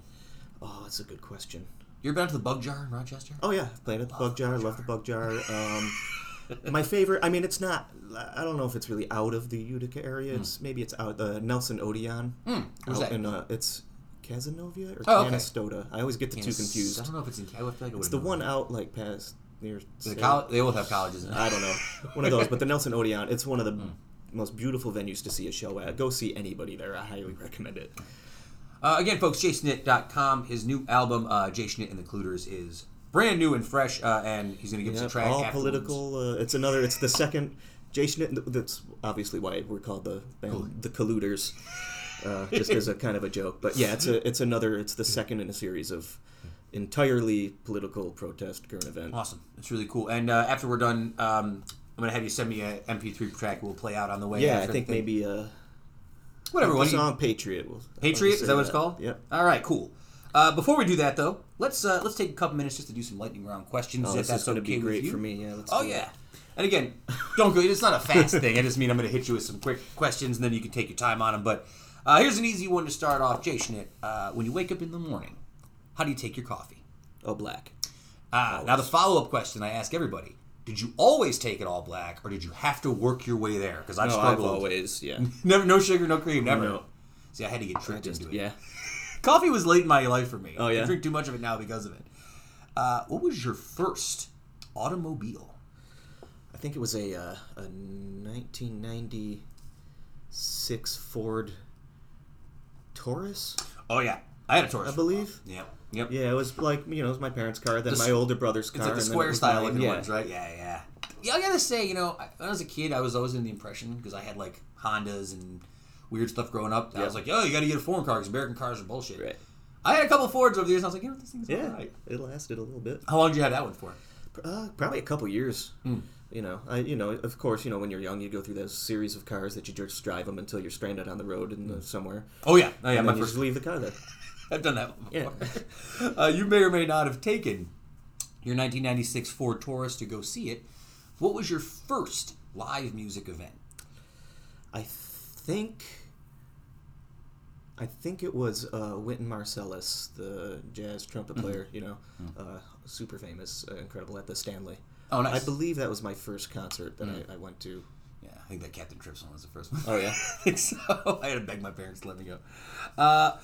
If you could have dinner with any person, living or dead, who is not your relative, who would it be and why? Oh, geez. think I drunkenly asked you about this. You warned me this, and then I did warn you. And then I had a couple drinks, and then I didn't think about it since then. Right. That's okay. I don't blame you. I can give you a minute if you want to come back to it. Man, I don't know. Maybe like Isaac Newton or somebody like that. You interested in like science and stuff like that? Oh yeah, I love all that. Yeah, somebody from history, or maybe there's the typical answer of like. Of course everybody wants to have dinner with Jesus or Buddha or something. Yeah. But, like, maybe somebody that was, like, in the crowd. Oh, yeah. You know what I mean? And, like, ask them what, Well, I used to ask people the time machine question. Like, if you can take a time machine and go back to any era. But then, now we live in, like, a world where it's like, you don't want to go back to any era because all of them have problems. I'm like, yeah, I know all of them have problems. Right. So the question, I guess, now is, instead of that, is if you could go back and observe some event from history, what would it be? Because I would love to go see, like, Gettysburg Address. Just for sure. Just see what the crowd reacted like back then. Like, did they know it was important? Yeah, because I mean that's the whole impact of the situation is how people are reacting to it, right? It's not that. It's the struggle of being a history teacher. I'm like a history teacher now, and like these things that happen like on a day-to-day basis, especially now. We look at all the Trump shit that's happening. Mm-hmm. I look at like 10 years in the road. I'm like, down 10 years in the road when I'm teaching this to kids, which part of the story are we going to be talking about? Like, what are we seeing today that will be in the history books 10 years from now? Yeah. And do we know that what we're seeing right now will be in there, or can't we tell at this point? Or how will it be interpreted? Yeah. The context of everything, that's... I mean, we're just now I think people are just now getting around to recontextualizing Bill Clinton, because up until like 2 years ago, we were like, Clinton, people liked him. Now everyone's like, nah. Yeah. Now we're done on Bill. It's tough, too, is like, this Trump election was the first real... like hard political L I remember taking in my I've took some L's where I think I voted for like John Kerry and he lost and you know what I mean, like, but the Trump one was, this one hurt. I'm a professional wrestling fan. This guy's in the WWE Hall of Fame. I saw him beat up Vince McMahon once. I have a hard time being like, this is the guy, right? This is the fucking guy you guys wanted. Stone Cold Steve Austin beat him up. It's a true story. Look it up on the internet. We'll move on. Give me one book, album, movie, or television show you are currently reading, listening to, or watching. That's book, album, movie, or show you are currently reading, listening to, or watching. One book, album... Or you don't have to give me one of each. One of any of those. Okay, one of any of those. We'll go... let me see. I'm listening to this record. It's this duo, Anna and Elizabeth. Down from the city. It's super interesting. They're doing a lot of New England folk music. But the production on it is something like I've never heard them do on a folk album. It's super interesting, and even for people interested in things, like production and just sonic, atmospheric things. I think fans of Radiohead would love this album. It's super interesting. What was the name one more time? Anna and Elizabeth, and I can't remember the actual name. I'll do a little bit of deep dive after I get out. And finally, Jay, I know I've kept you longer than I told you I would. Give me one more thing besides music, besides protest, besides giving back to the community, about getting your voice out there. Give me one more thing that you're passionate about. I don't know. I think I'm wow, that's a tough one.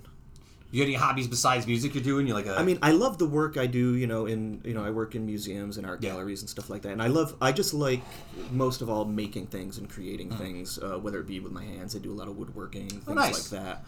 We've been watching a shit ton of videos on YouTube recently about people with the lace in their house. I'm really curious to own a lace. Someday I need to, They're crazy expensive, right? Yeah, they're they're expensive. I've also heard that they're wildly dangerous. They're you gotta watch yourself on those. So again, it's jschnitt.com, or you can go to jschnitt.bandcamp.com. I'll put all the links in the website. Jay, I want to thank you for taking time on a Monday to come chat with us. I do appreciate. It's probably been overdue, so I appreciate you coming in. Yeah, sure. Thank you. And we will play you out with one of the tracks from your new album, Jay Schnitt and the Colluders. This track is called.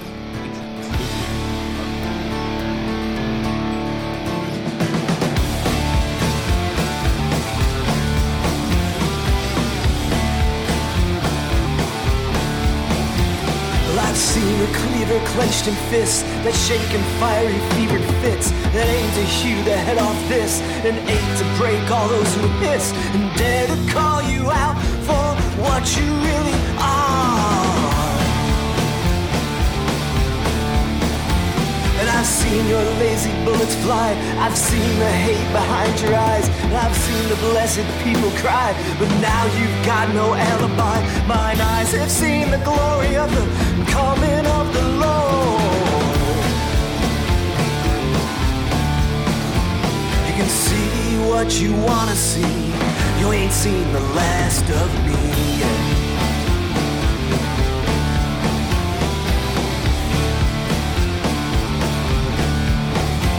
And I have heard your twisted tyrant tongue, turning tricks and lies that hung.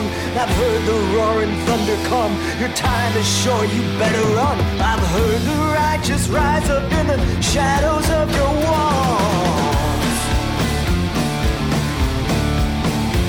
And I've heard Joshua's trumpets ring, and I've heard a million people sing, the voice of freedom echoing in every footstep in the street. If it's silence that you seek, we'll make sure you never sleep. You can hear what you wanna hear. You ain't heard the last of me.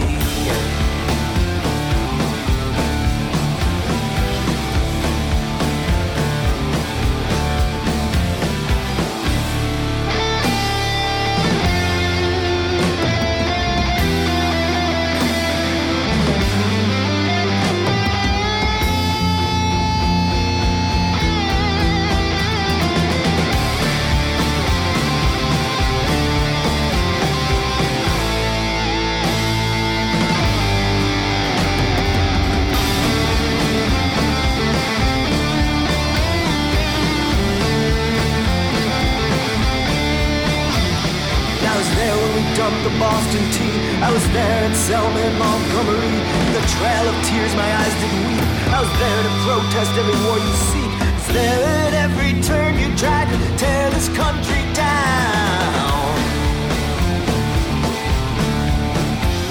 I'll be there on the White House lawn. We'll be there to tear down every wall. We'll be there in every picket line. We'll be there at every firing line. We'll be there at every righteous revolution yet to come. You can see what you wanna see. You ain't seen the last of me yet. You can hear what you wanna hear. You ain't heard the last of me.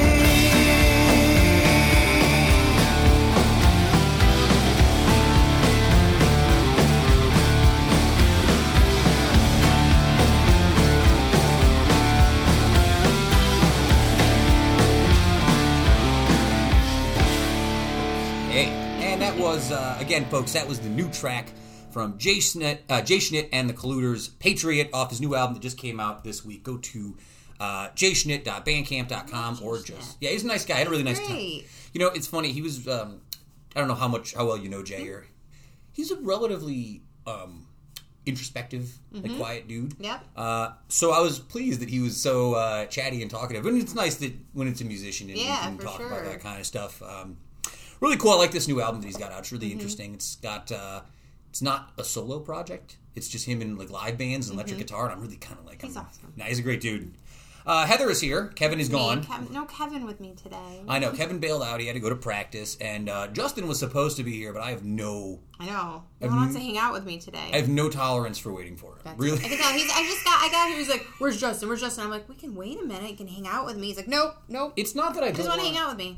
I love hanging out with you. The problem is, I asked him to be here at a certain time. Look how mad he's getting. He told me he was going to, and I can't get a hold of it. And here's what's going to happen. We're going to be doing this interview. We're going to be talking, chatting it up. I got some stuff for you here. Oh, boy.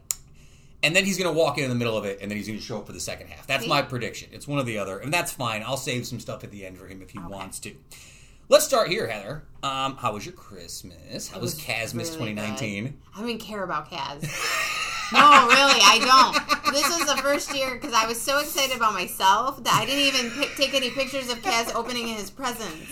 Was he excited at least? He was so excited. Yeah. The only thing that stunk is he already knew that his gifts he wanted were going to be downstairs. So, he came downstairs and he knew that Santa was going to bring him the one main thing he asked for. Well, that's kind of... But it was cute. That's the whole point of Santa, though. You know what you want. He's going to get it for you, yeah. right? So, but he loved it. Just wait until you get to a couple years when he starts wanting things from Santa that are expensive. Yeah, I know. This one thing was expensive.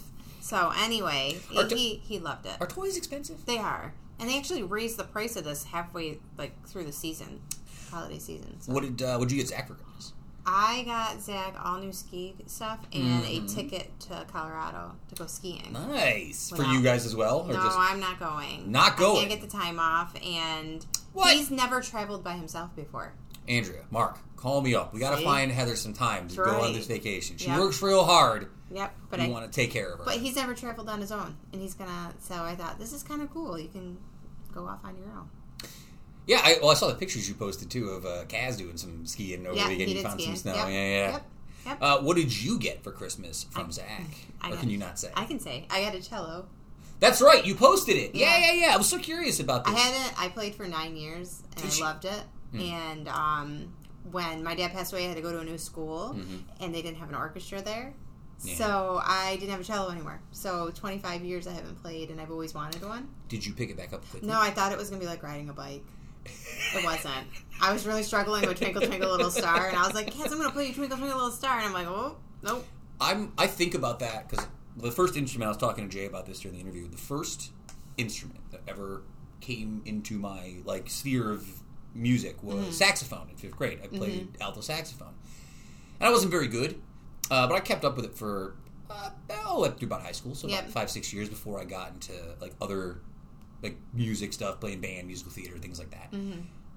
But I still, in my mind, think that if you gave me a saxophone, I could probably still figure it out. Yeah. That might be a little bold of me because playing a saxophone and making it work the way you want, I don't know what you guys know about saxophones, but it's a reed instrument, it's got that little piece of wood. Yep. This is going to sound really gross. The way that a woodwind instrument works is you're supposed to tap your tongue onto the reed to make it started. Oh, wait, Justin's calling me. Hang on. Hello? Just on the show, waiting. That's all right. I already started with Heather. So if you want to come down, just come on down, and we'll just bring you in when you get here. All right, I'll see you soon. All right, bye. All right, he's coming down now, so he'll be here in a moment. But the way that a saxophone works, you have to tap the end of the reed with your tongue. That's bad radio. Yeah. No, I have friends who play the saxophone. And then you have to keep moving warm air between the reed and the mouthpiece. I don't know if I could do that. It's not as complex as I'm making it sound. It's really nuanced. But I think as long as you can do that, it's sort of like playing trumpet. Yeah. It's once you get your mouth in the right sort of motion or sound, that is easy to pick up. Yeah. It'd be hard for me to remember scales and notes and all that kind of shit. I thought I could read notes, but I can. I was very excited that I could get on and read. I could read it for my cello. So I used to know how to read saxophone, and that made me feel really good. This is a stupid question you might not know the answer to. What key is a cello in? What do you mean, a saxophone that I used to play baritone was in the key of G. So the natural note is a G. If G you play. Would be a Yeah. So. I kind of wish I still had a saxophone. They're just crazy expensive. Yeah. No, and cello was. That's why I never had one. So I don't know how my husband afforded that. I wonder where he got it. Somebody he worked with, that they made it. It was all made for me and everything. Personal. That's kind of romantic. I know. He really did well this year. Do you think he did better than you did this year? Well, yeah. I don't know. No. Yes. Because he gave me something I've always wanted. So I don't think he could ever do better than that. Do you hear that? Yeah. Cats fighting outside? I think the cats are fighting outside. Yeah. Huh. You hear that? Charles is always getting in fights outside. Once Justin gets here, I'm going to have to send him down to the basement to fight the cats. We've had this issue before. Cats have been getting into our basement, and Charles fights them. Nice. No. That's almost surely what's going on. I think I can hear it. It sounds crazy. All right. Bear with me 1 second. We're gonna go on a brief 2-second break. We'll be right back. I just want to go check this out. Okay, so we're back. And no cat. Couldn't find the cats. There was definitely... I'm not crazy, though. We heard that, No, right? I heard it, too. Okay. Justin theoretically is coming here. So I wanted to tell you real quickly. I went to a wedding this weekend. I don't know if I saw this, and I got made fun of by everybody because before the wedding started, I was at Nail Creek. Okay. And I was looking up GIFs of dance moves to use on the dance Stop floor. It. I swear to God, I did. What? There's a good... Did you do any of them? No, I got so drunk that I forgot about them. But I did look up a definitive ranking of old school dances from the 80s and 90s. And I looked them up. There was the Milli Vanilli. Yes. The Raise the Roof. You familiar with that? The Snake. The Snake. The typewriter, which is what MC Hammer does in that video where he's like doing the leg shake thing. Yep.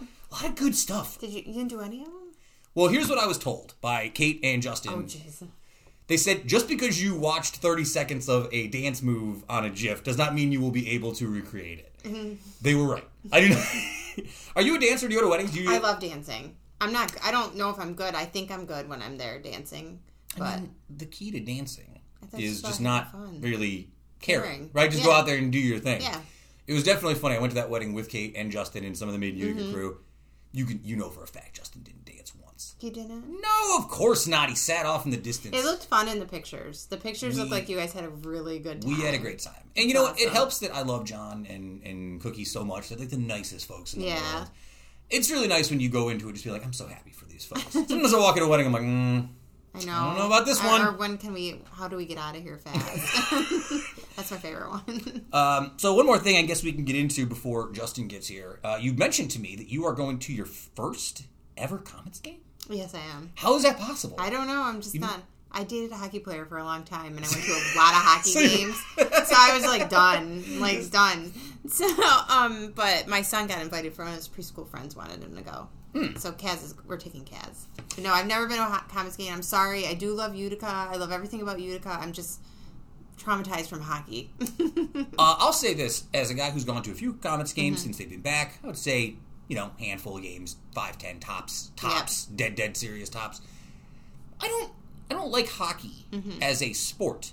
I will say, watching the games in the odd with the crowd and the excitement is a lot of fun. Yeah. You'll have fun just being sort of in the atmosphere. And we got like box seats or something. Oh, you're up in the... you get food and alcohol. Damn, so I feel like if I'm going to go that way then, right? I didn't buy tickets. Some of the kids' parents did. No, that's fair. I again, it's more an experience. I like that. I wouldn't watch Comets games if you put them on TV. I'm sure there's a lot of people in Utica who would, but I don't watch regular hockey, like NHL hockey. That's like when I used to go to SU games. I never was really an SU fan, but every time I went, I felt like I'd been a fan for like my entire life because the crowd was so intense.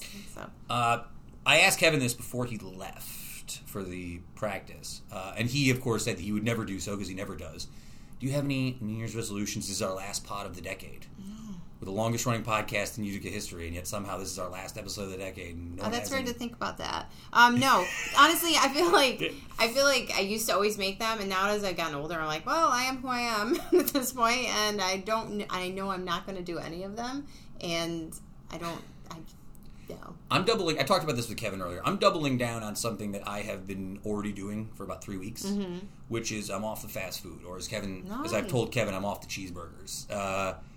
And it's just something I have to do I'm too lazy when it comes to like getting prepped for food. Like I went to McDonald's yesterday for the first time in 3 weeks because I was so hungover from the weekend before, and I regret it. I mean, I immediately regret it. I'm like sitting on the couch just chewing it, being like, this was a mistake. I'm not even happy about this. I'm just like so depressed.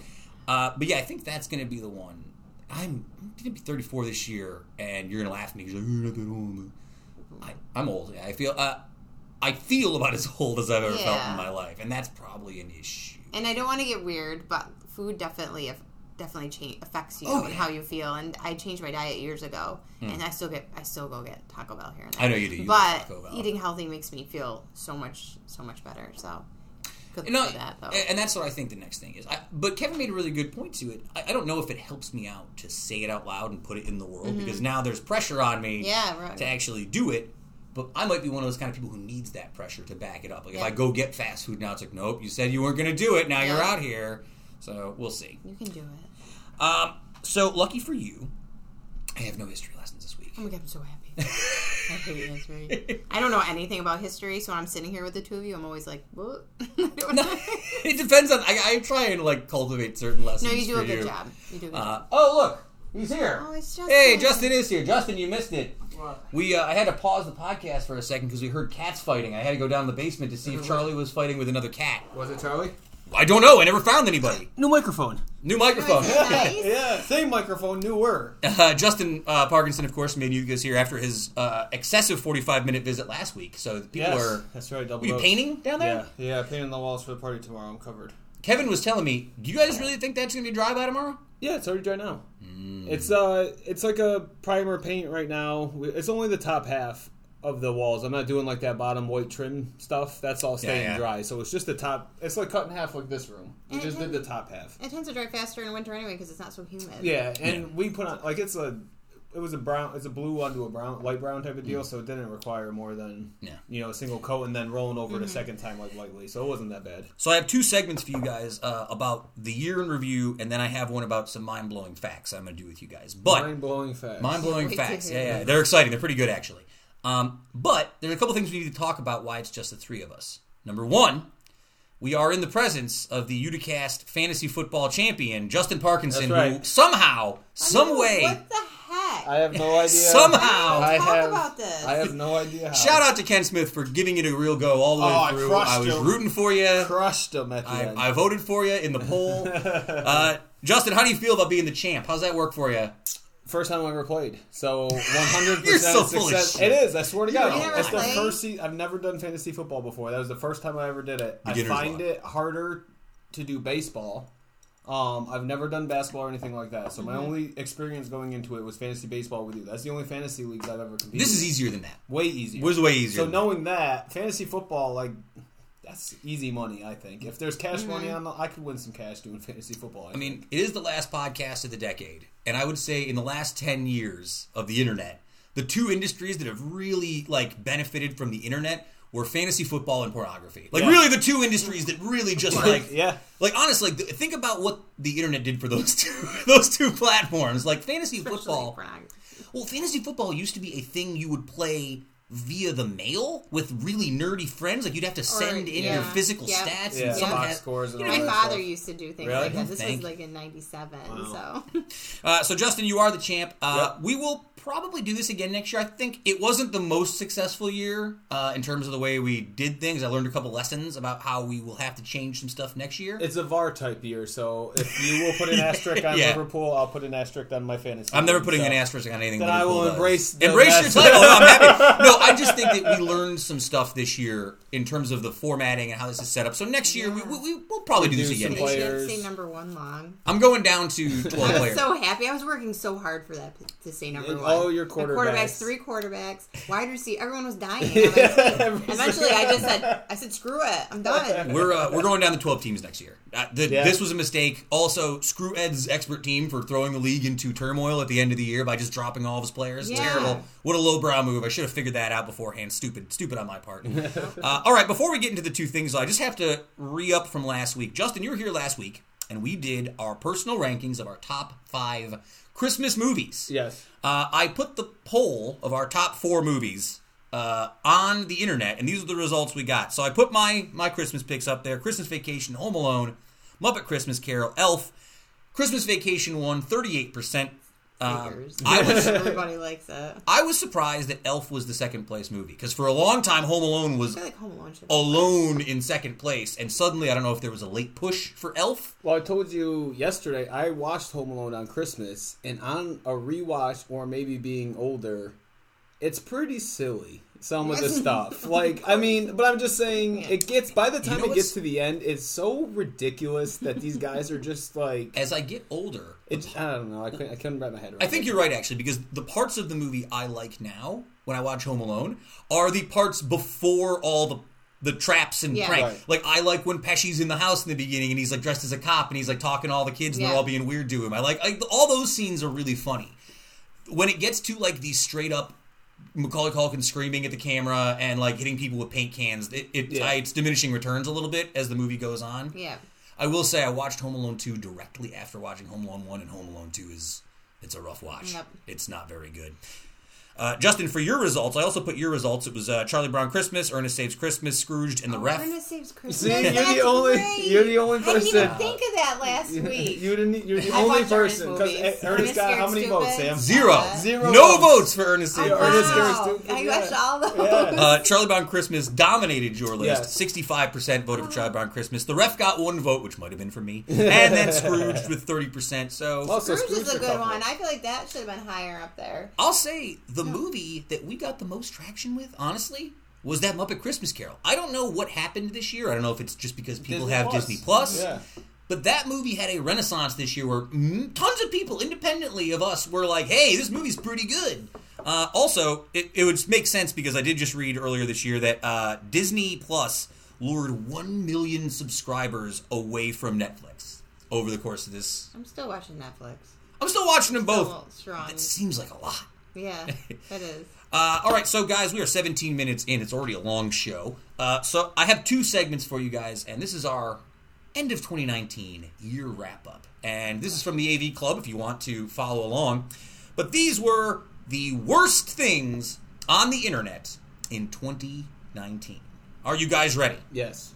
Number 10, the Cats movie trailer and all the madness that surrounded the Cats movie. I think the Cats movie sucks.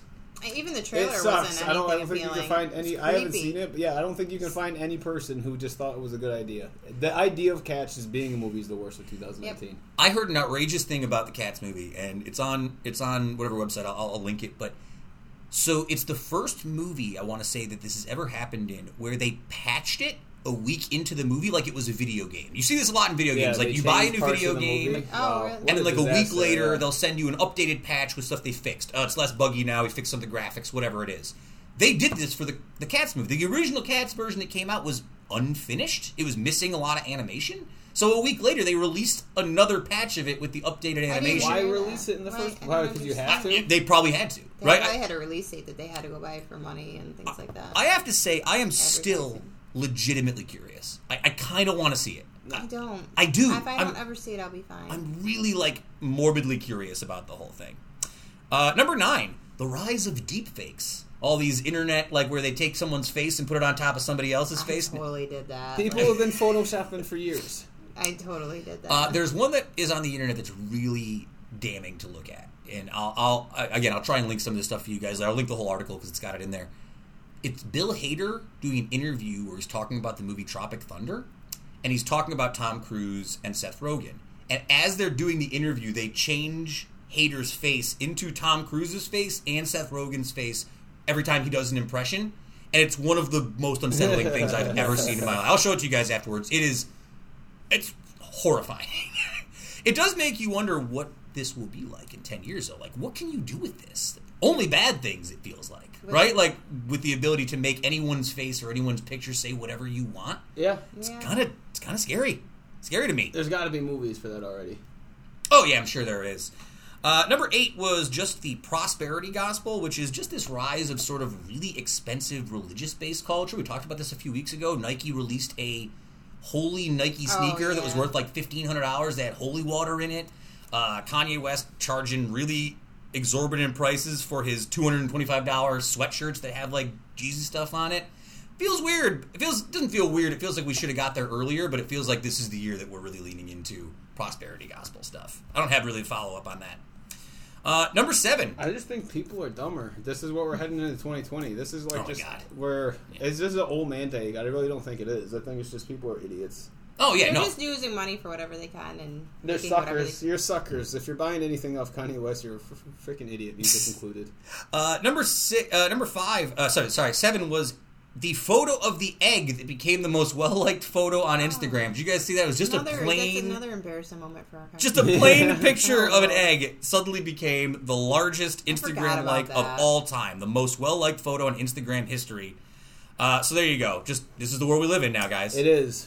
Number 6, the rise of serial killer stands. Earlier this year, there was a really big push for Ted Bundy and Ted Bundy and Charles Manson stuff because of all the movies that have come out. And in the internet, there was a lot of people arguing about whether or not they're obsessed with serial killers. That's constant. That's been going on forever, though. People write and marry serial killers all the time. The internet just gives you a pathway. People are. Bundy's has a woman who's been obsessed with him for a bunch of years and might have married him and had a kid with him and stuff like that. The culture of being obsessed with serial killers is pretty I know. I have a whole serial killer podcast, like a Yeah. library of. That's all I listen. Yeah, to. There's a lot of people are always fascinated with it. It might just be because of like again the streaming service really changes like the Disney thing. The idea that you could just watch these things, so content has to be made, brings it back to the top. But people have loved serial killers. As soon as those movies came back, I went back out reading more about it again. Well, Weirdo. that's the thing. When the Ted Bundy movie came out, people were getting such a positive reaction because Zac Efron is playing Ted Bundy, and everyone's like, "I would like to sleep with Ted Bundy." Netflix basically put out a tweet that was like, "Hey, remember, folks, there's a lot of men who are interesting who will not kill you. So remember that, like, you're thinking about these things." This sort of leads to number 5, which is just the general discourse. This seems like, and what they're talking about in this case is the Joker movie that came out, where the discourse around whether this movie is appropriate or right to watch or what it means became louder than whether the movie is good or not. And I think we're started getting there with a lot of movies. I talked a lot about Star Wars in the first section with Kevin. The discussion about whether that movie is good or bad has overtaken whether people liked it or not. Like, it's become an argument on one side or the other. Like, no, this movie's great. No, this movie sucks. And it's very much just about arguing, right? That seems, again, this is where we're going. No, our country's bored. We're really bored. We're really bored. All those lefties. All those lefties. I'm never Nothing bored. but complaints. Oh, jeez. Number 4. Gender reveal accidents. This is something you see a lot of people doing these elaborate gender reveals for babies. And I'm going home. This seems like, I remember when I was a kid, like, you saw the rise of like these elaborate asking people to the prom type things. This is like the next extension of that, it feels like. Yes, because it's the progression in your life. You're outgrown your prom and moved into childbirth, right? I saw a couple where it was like guys like shooting barrels that would explode into colors of blue or pink, depending on, like, it's just like, what are we doing here? Who's this for? Is it for you guys? Is this for you guys? I think it's number 2. And they already know ahead of time. No, Yes. they don't. So when that gun's being fired, that guy's just picking up a random gun. No. I think they like contact whoever company or whoever's making it, and then the Remington. whoever's doing it. number 3, Amazon Twitter drones. This was the really rise of Amazon Twitter drones, and people mad at Amazon for working conditions. This seems to be the year that people have decided that Amazon is a bad company. Yeah. I know that we've all decided that earlier, but it seems like this is the year people have kind of doubled down on Amazon being not great. It's just the taxes for me. I think they make so much damn cash. It's the same with a lot of these. You could basically buy a country if you're Amazon right now. You should be contributing a little bit more to the tax base if you're asking me. Number 2, the Sonic the Hedgehog movie. The trailer for the Sonic the Hedgehog movie came out. The movie came out. Well, the trailer came out, and the backlash to the design of Sonic was so bad that the studio spent excess of like $2 million. There's a common theme here with these movie nerds just complaining about everything. Is that like seven things on this list has to do with people like not liking movies?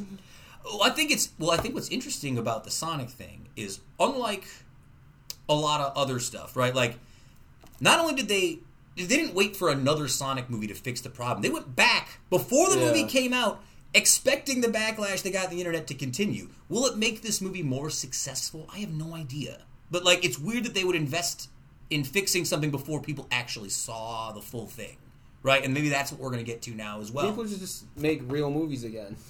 Like The Irishman. That would be nice. No, even get that that CGI stuff out. Start making real movies without having to use all of this animation and CGI stuff. You won't have people complaining.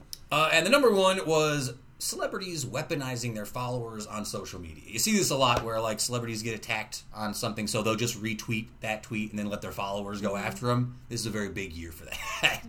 These are all big. These are big every year, it feels like, for the last decade. So, there you are. It seems just like a bunch of Twitter complaining problems. That's what the list is. That just the people complaining on Twitter list? Call the AD Club. I don't know. I didn't write the list. All right, so people mad on Twitter. That's what the top 10. It doesn't even have to have 10 individual items. Just find something someone was mad about it. Probably in 2019. Yes, that is the story of 2019. Before we close out, I've been holding on to this list for a few weeks. I really like it, and I kept trying to find a place to fit it in. This is from Lifehacker, and what they did is Reddit. I don't know if you guys ever go on Reddit, but Reddit has a bad habit of like putting out wild theories and rumors, and you never know if they're true or not. So what they did is Lifehacker went and fact-checked some of the wilder facts on Reddit to see if they were true or not.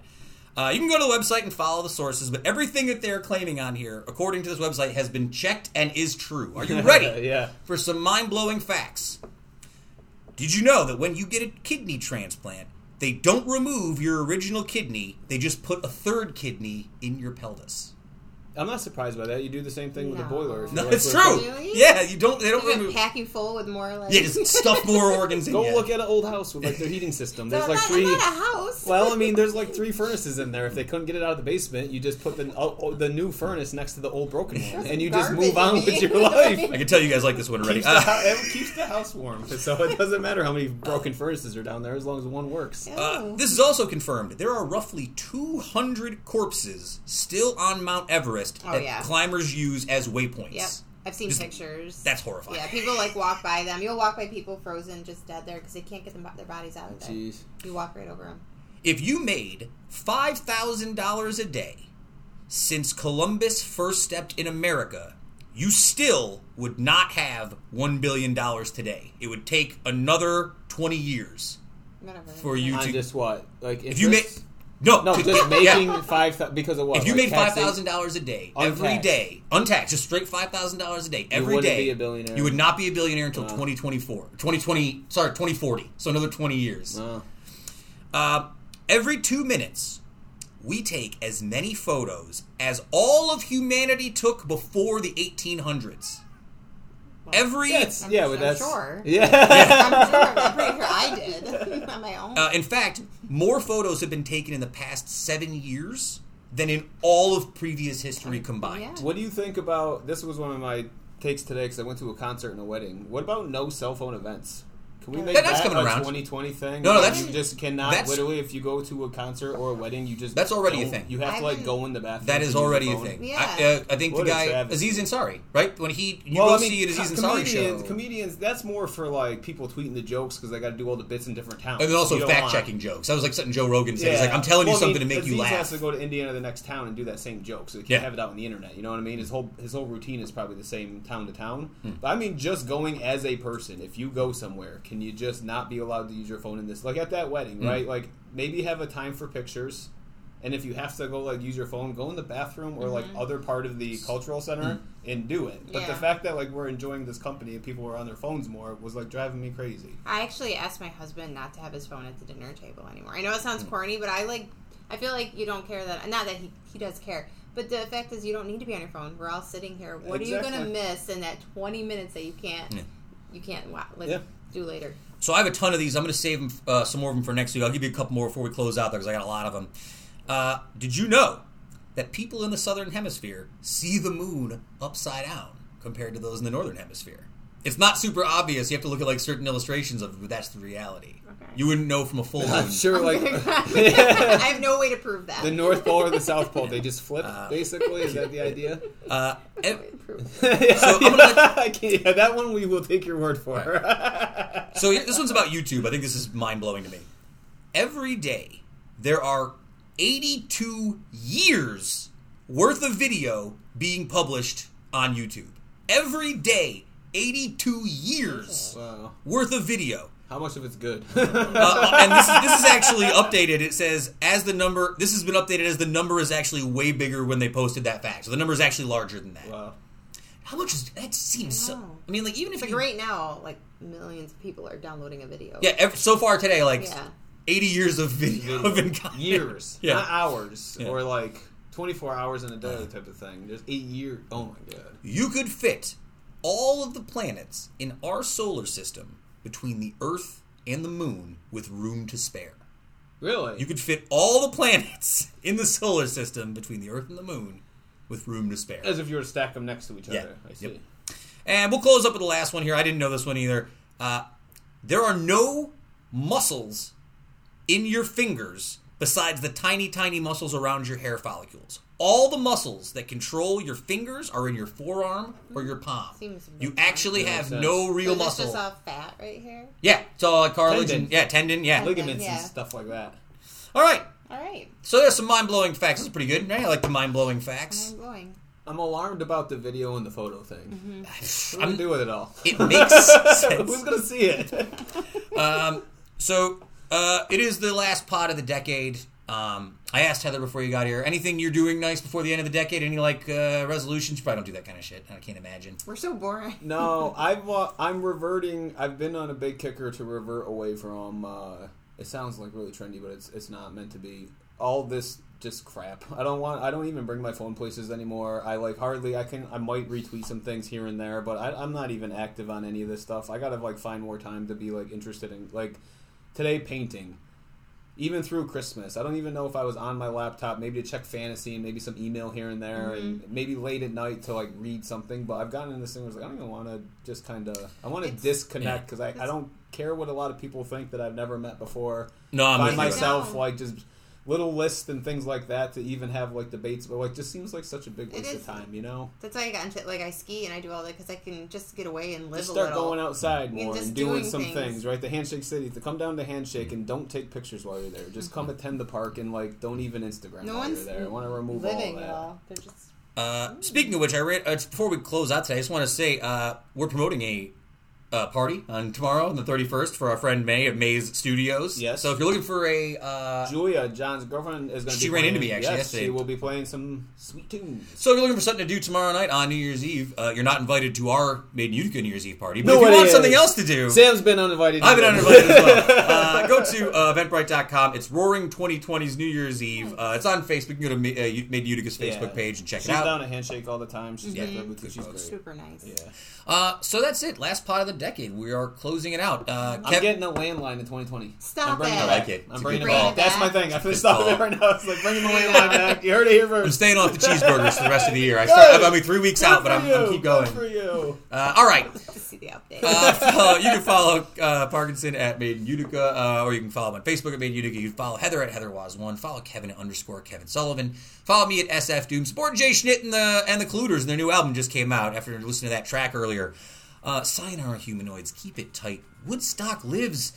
Speaking of which, how is Woodstock? She holding up?